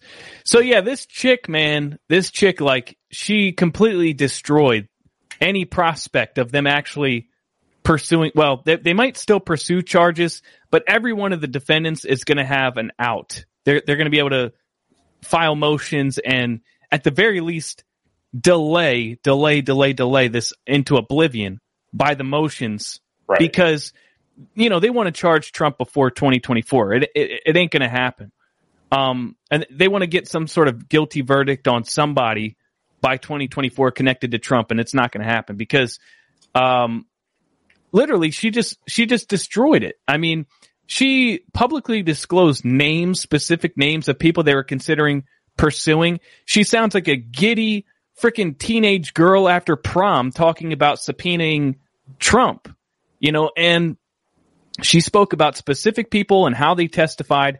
And you're not supposed to talk about grand jury deliberations at all. It makes you wonder, 1, why did she go to the media in the first place? And 2, why would CNN, MSNBC, and all these outlets allow this to happen and completely sabotage this entire thing? It was so bad that I actually read lefties on Twitter trying to cope with this and say, like, they were so flabbergasted. They're coming up with conspiracy theories saying she must have got bribed by a Trump ally to go public and muddy things up. Like, I swear, they're trying so hard to cope with this. And then a lot of the other ones are like, I don't think it was actually bad. I think that people are just blowing this out of proportion. And I truly hope that this doesn't affect the grand jury. Blah, blah, blah, blah, blah. Dude, oh man. Those are the people that, you know, have Trump working, having sleepless nights, man, thinking about next indictments, investigations.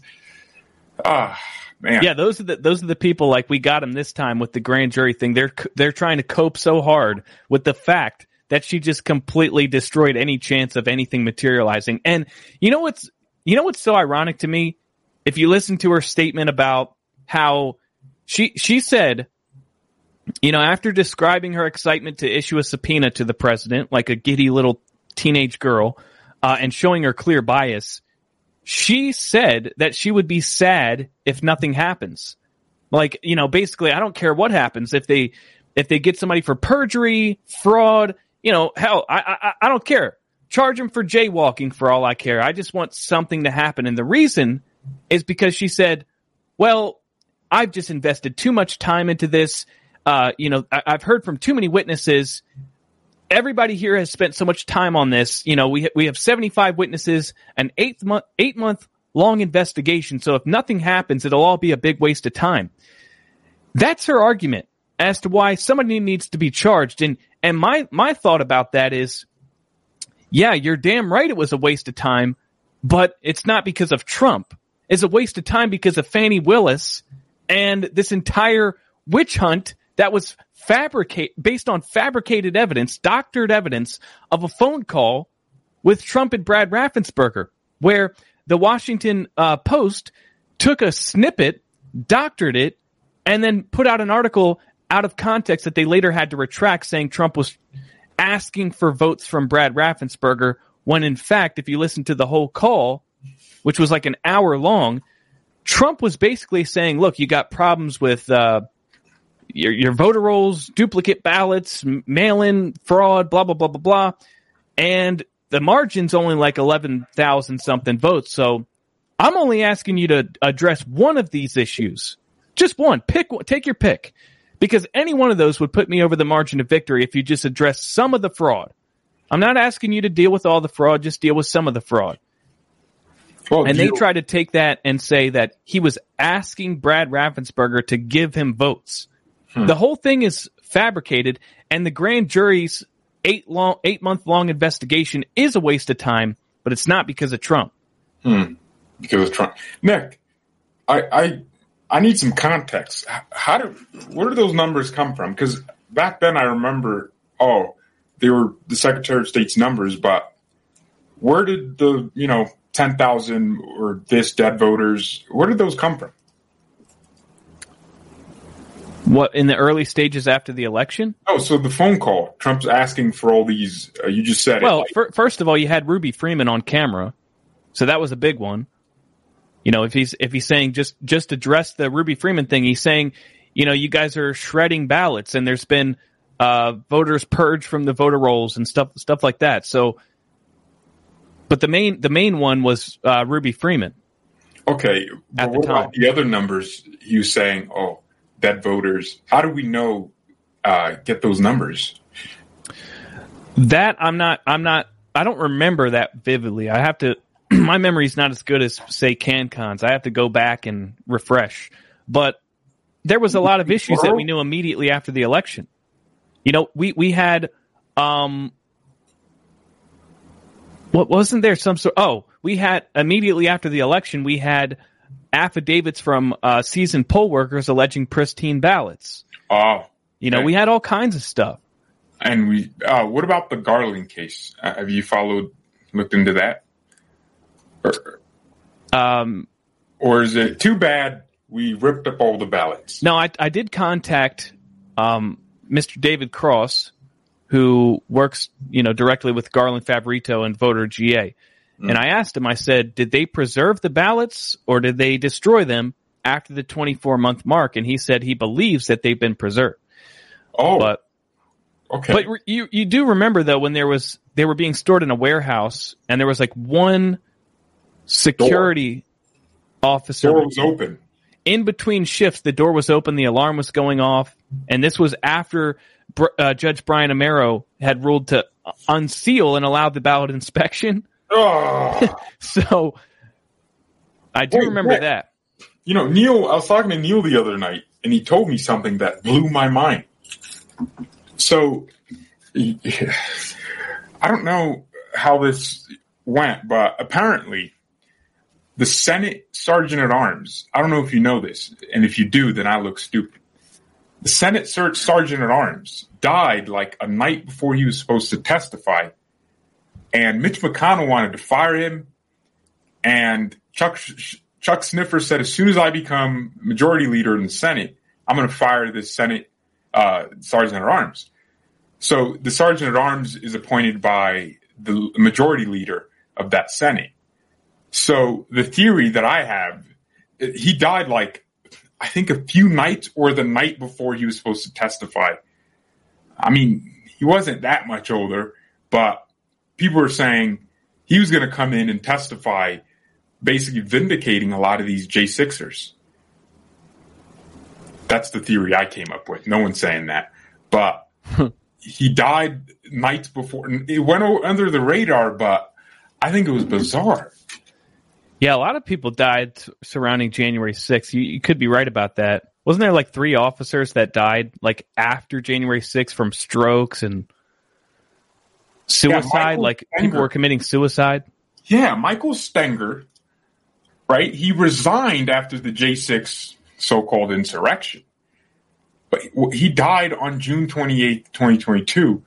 And that was like days before he was supposed to come in and testify about what he saw and experienced at the Capitol. I mean, he was diagnosed with cancer and had been ill, but I mean, the Associated Press had said his condition and the reason he died was anonymous. Like, no one really knows why he died or how he died.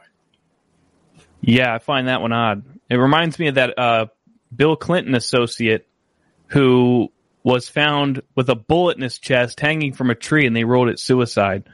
You know, there's a lot of there's a lot of strange coincidences where people who have information that could potentially be damaging to, you know, these deep state people, they just mysteriously die suddenly. Oh, and what about the Clinton? That's what I just said. Was it a friend? It was who introduced him to Epstein. I thought that was a different thing. The shotgun to his chest?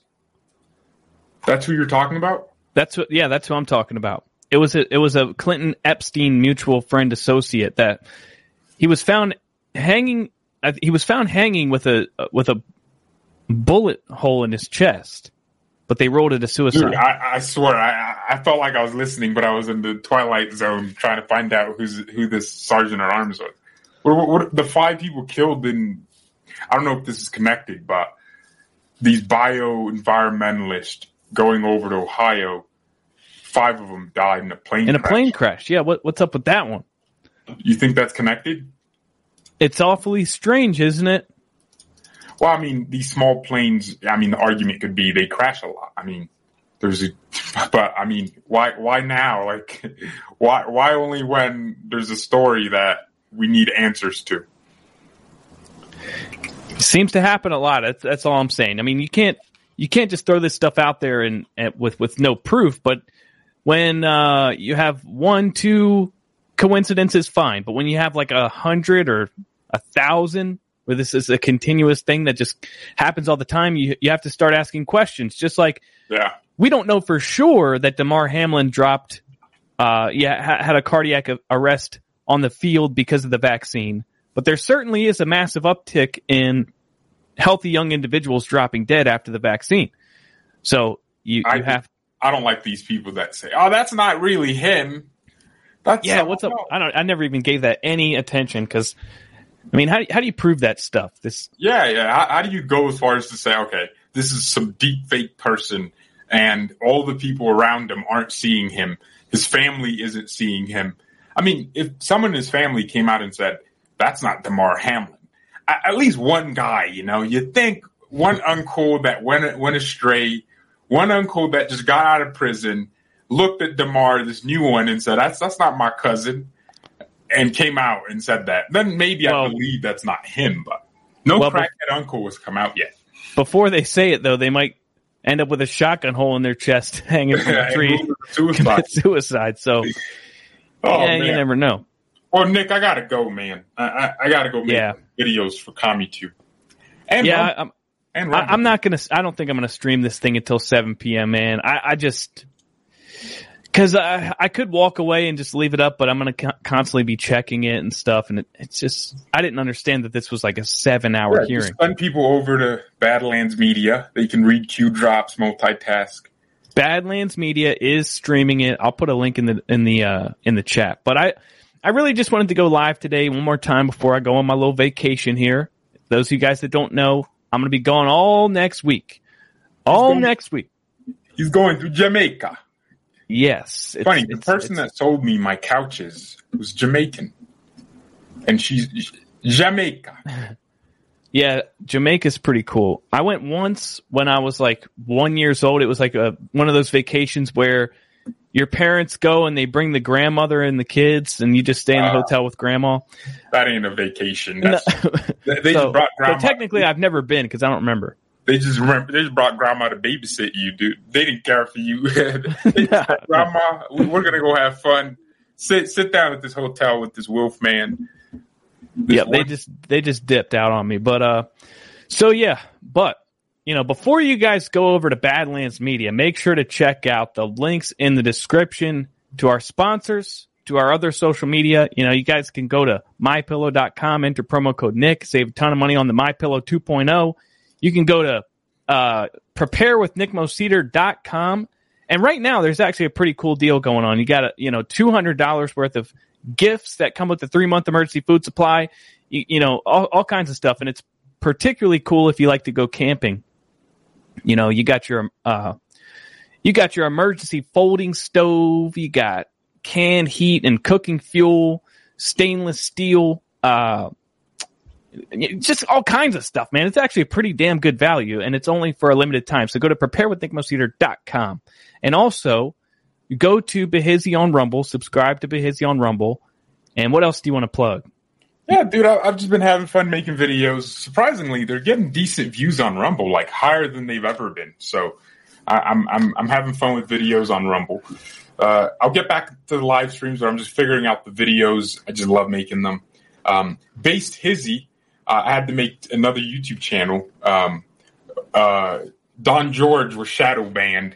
YouTube sent me an email saying, it's not shadow banned. You're just not cool. Your videos, it's normal to be getting no recommendations to non-subscribers.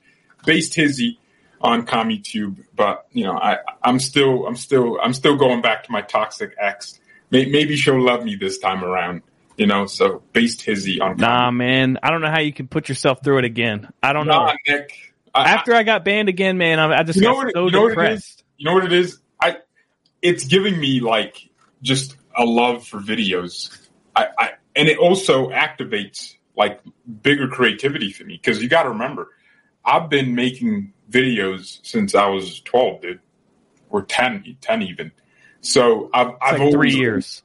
I feel like 3 years. So for me, like video making is, I love that moment, and I like uploading. I like uploading everywhere. I mean, I'm uploading on TikTok now, doing shorts, enjoying it, and I'm also a nerd. So yeah, man, it's not me putting myself through anything. It's just me allowing myself to have fun. But I love the YouTube platform, man. Like, just getting back on there for a month or two, it just made me realize that Rumble has a long way to go, man, because the ease, it's not just the audience, it's the ease and convenience. Like, I could pull out my phone, click go live, boom, I'm live. I don't have to put up a preview and all this crazy stuff. But well, let's be honest here, Rumble won't catch up in the next 5 years, because I mean, in order for Rumble to catch up, YouTube has to stand still. Even if YouTube bans every single conservative. I said that. I wouldn't. Huh? I said that. Right, and I took it from you. So I know, and I want you to acknowledge that. Right, you said it. I mean, YouTube would have to stand still and say, "Oh, catch up." They're constantly evolving every day, like you said. They're evolving at a quicker pace than Rumble is evolving too, by like 1,000 to 1 margin. Like, I mean, Rumble, that's actually how many engineers they have compared to Rumble, so 1,000 to 1. So they'll be exponentially ahead of Rumble in 5 years. So, but that's it's good that I'm posting the videos on Rumble now too, because they're getting views, man. I texted the CEO of Rumble. Said, dude, what'd you add? What button did you click? Because my videos are getting more views than they ever have on Rumble. Look, I always come back to this. I always remember this. Okay, I blew up on YouTube largely because I was talking about subjects that YouTube doesn't allow. That's part of why I blew up on YouTube in the first place. And I was able to take an audience over to another platform, enough people that, like, if you had told me when I first started making videos to at most like 36 people, if you had told that version of myself that 2 years from now, you'll have a live show where you're regularly getting between 5,000 to 10,000 views, I would have been ecstatic. I would have been over the moon. I would have been like, wow, are you serious? I'm actually going to be able to, reach people and make a difference and blah, blah, blah.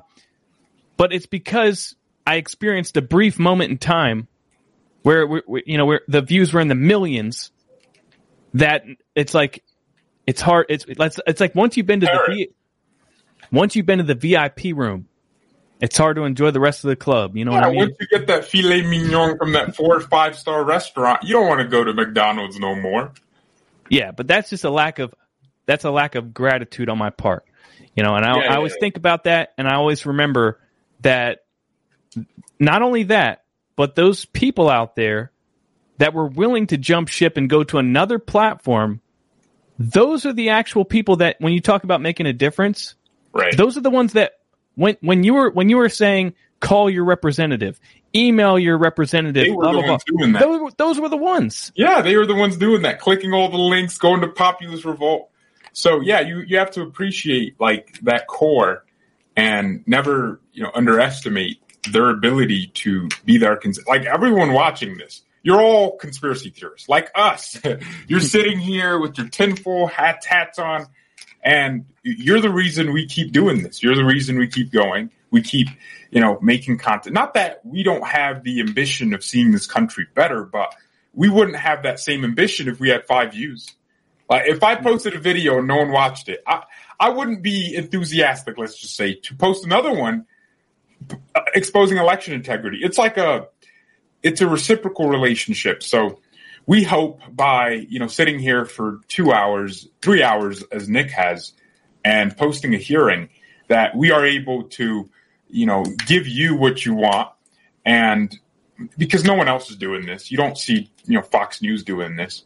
The only other network that's bigger than us doing this is Badlands Media and RSBN.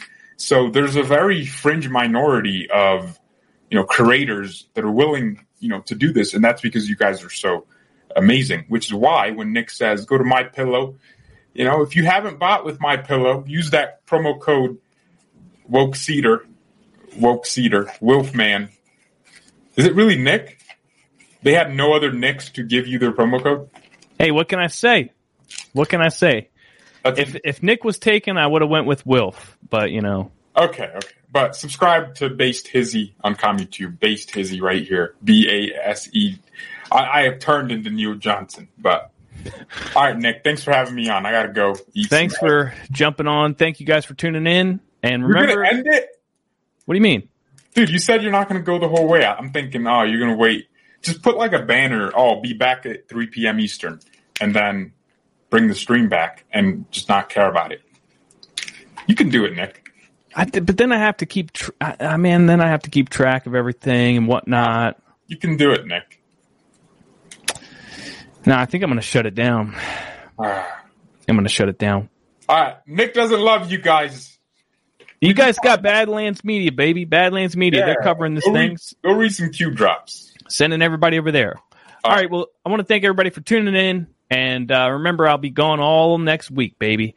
And I'm going to enjoy it. I'm not going to think about Klaus Schwab, Joe Biden falling upstairs. You will. Let's be honest. Yeah, I probably will. I'll be a little active on Telegram, maybe a couple posts a day. So make sure to follow me over there at Wilf Moseder. And of course, go to nickmoseder.locals.com. If you guys really see any value in what we're doing over here, probably the best way to support is to go to nickmoseder.locals.com and become a supporter over there. And that would be freaking awesome.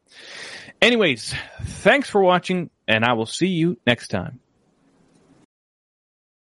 When it comes to stubborn belly fat, we're all searching for a miracle pill. Generally, you have to use multiple products that target belly fat differently to manage excess weight around the stomach. Some products may focus on abdominal exercises or dietary changes, while others might focus on boosting metabolism or controlling cravings. But believe it or not, I may have found a solution that removes the need for juggling through multiple weight management products. It's called Belly Trim, and it's more effective at targeting belly fat, enhancing metabolism, and promoting a toned midsection better than most weight management products I've seen typically found on store shelves. Tens of thousands of 5-star reviews back up the notion that Belly Trim is not only a breakthrough through in a bottle, but then it also removes the need for us to use countless diet pills and fat-burning supplements. But there's more. If you place your order for Belly Trim now, you'll also receive 51% off, free VIP live health and fitness coaching for life, 2 free new ebooks titled Top 10 Foods That Burn Belly Fat and Top 10 Exercises to Reduce Belly Fat, a 60-day satisfaction guarantee, and last but not least, free shipping. Simply go to www.trimwithus.com. That's www.trimwithus.com to take advantage of this limited time deal before they sell out. Once again, that's www.trimwithus.com. Order now.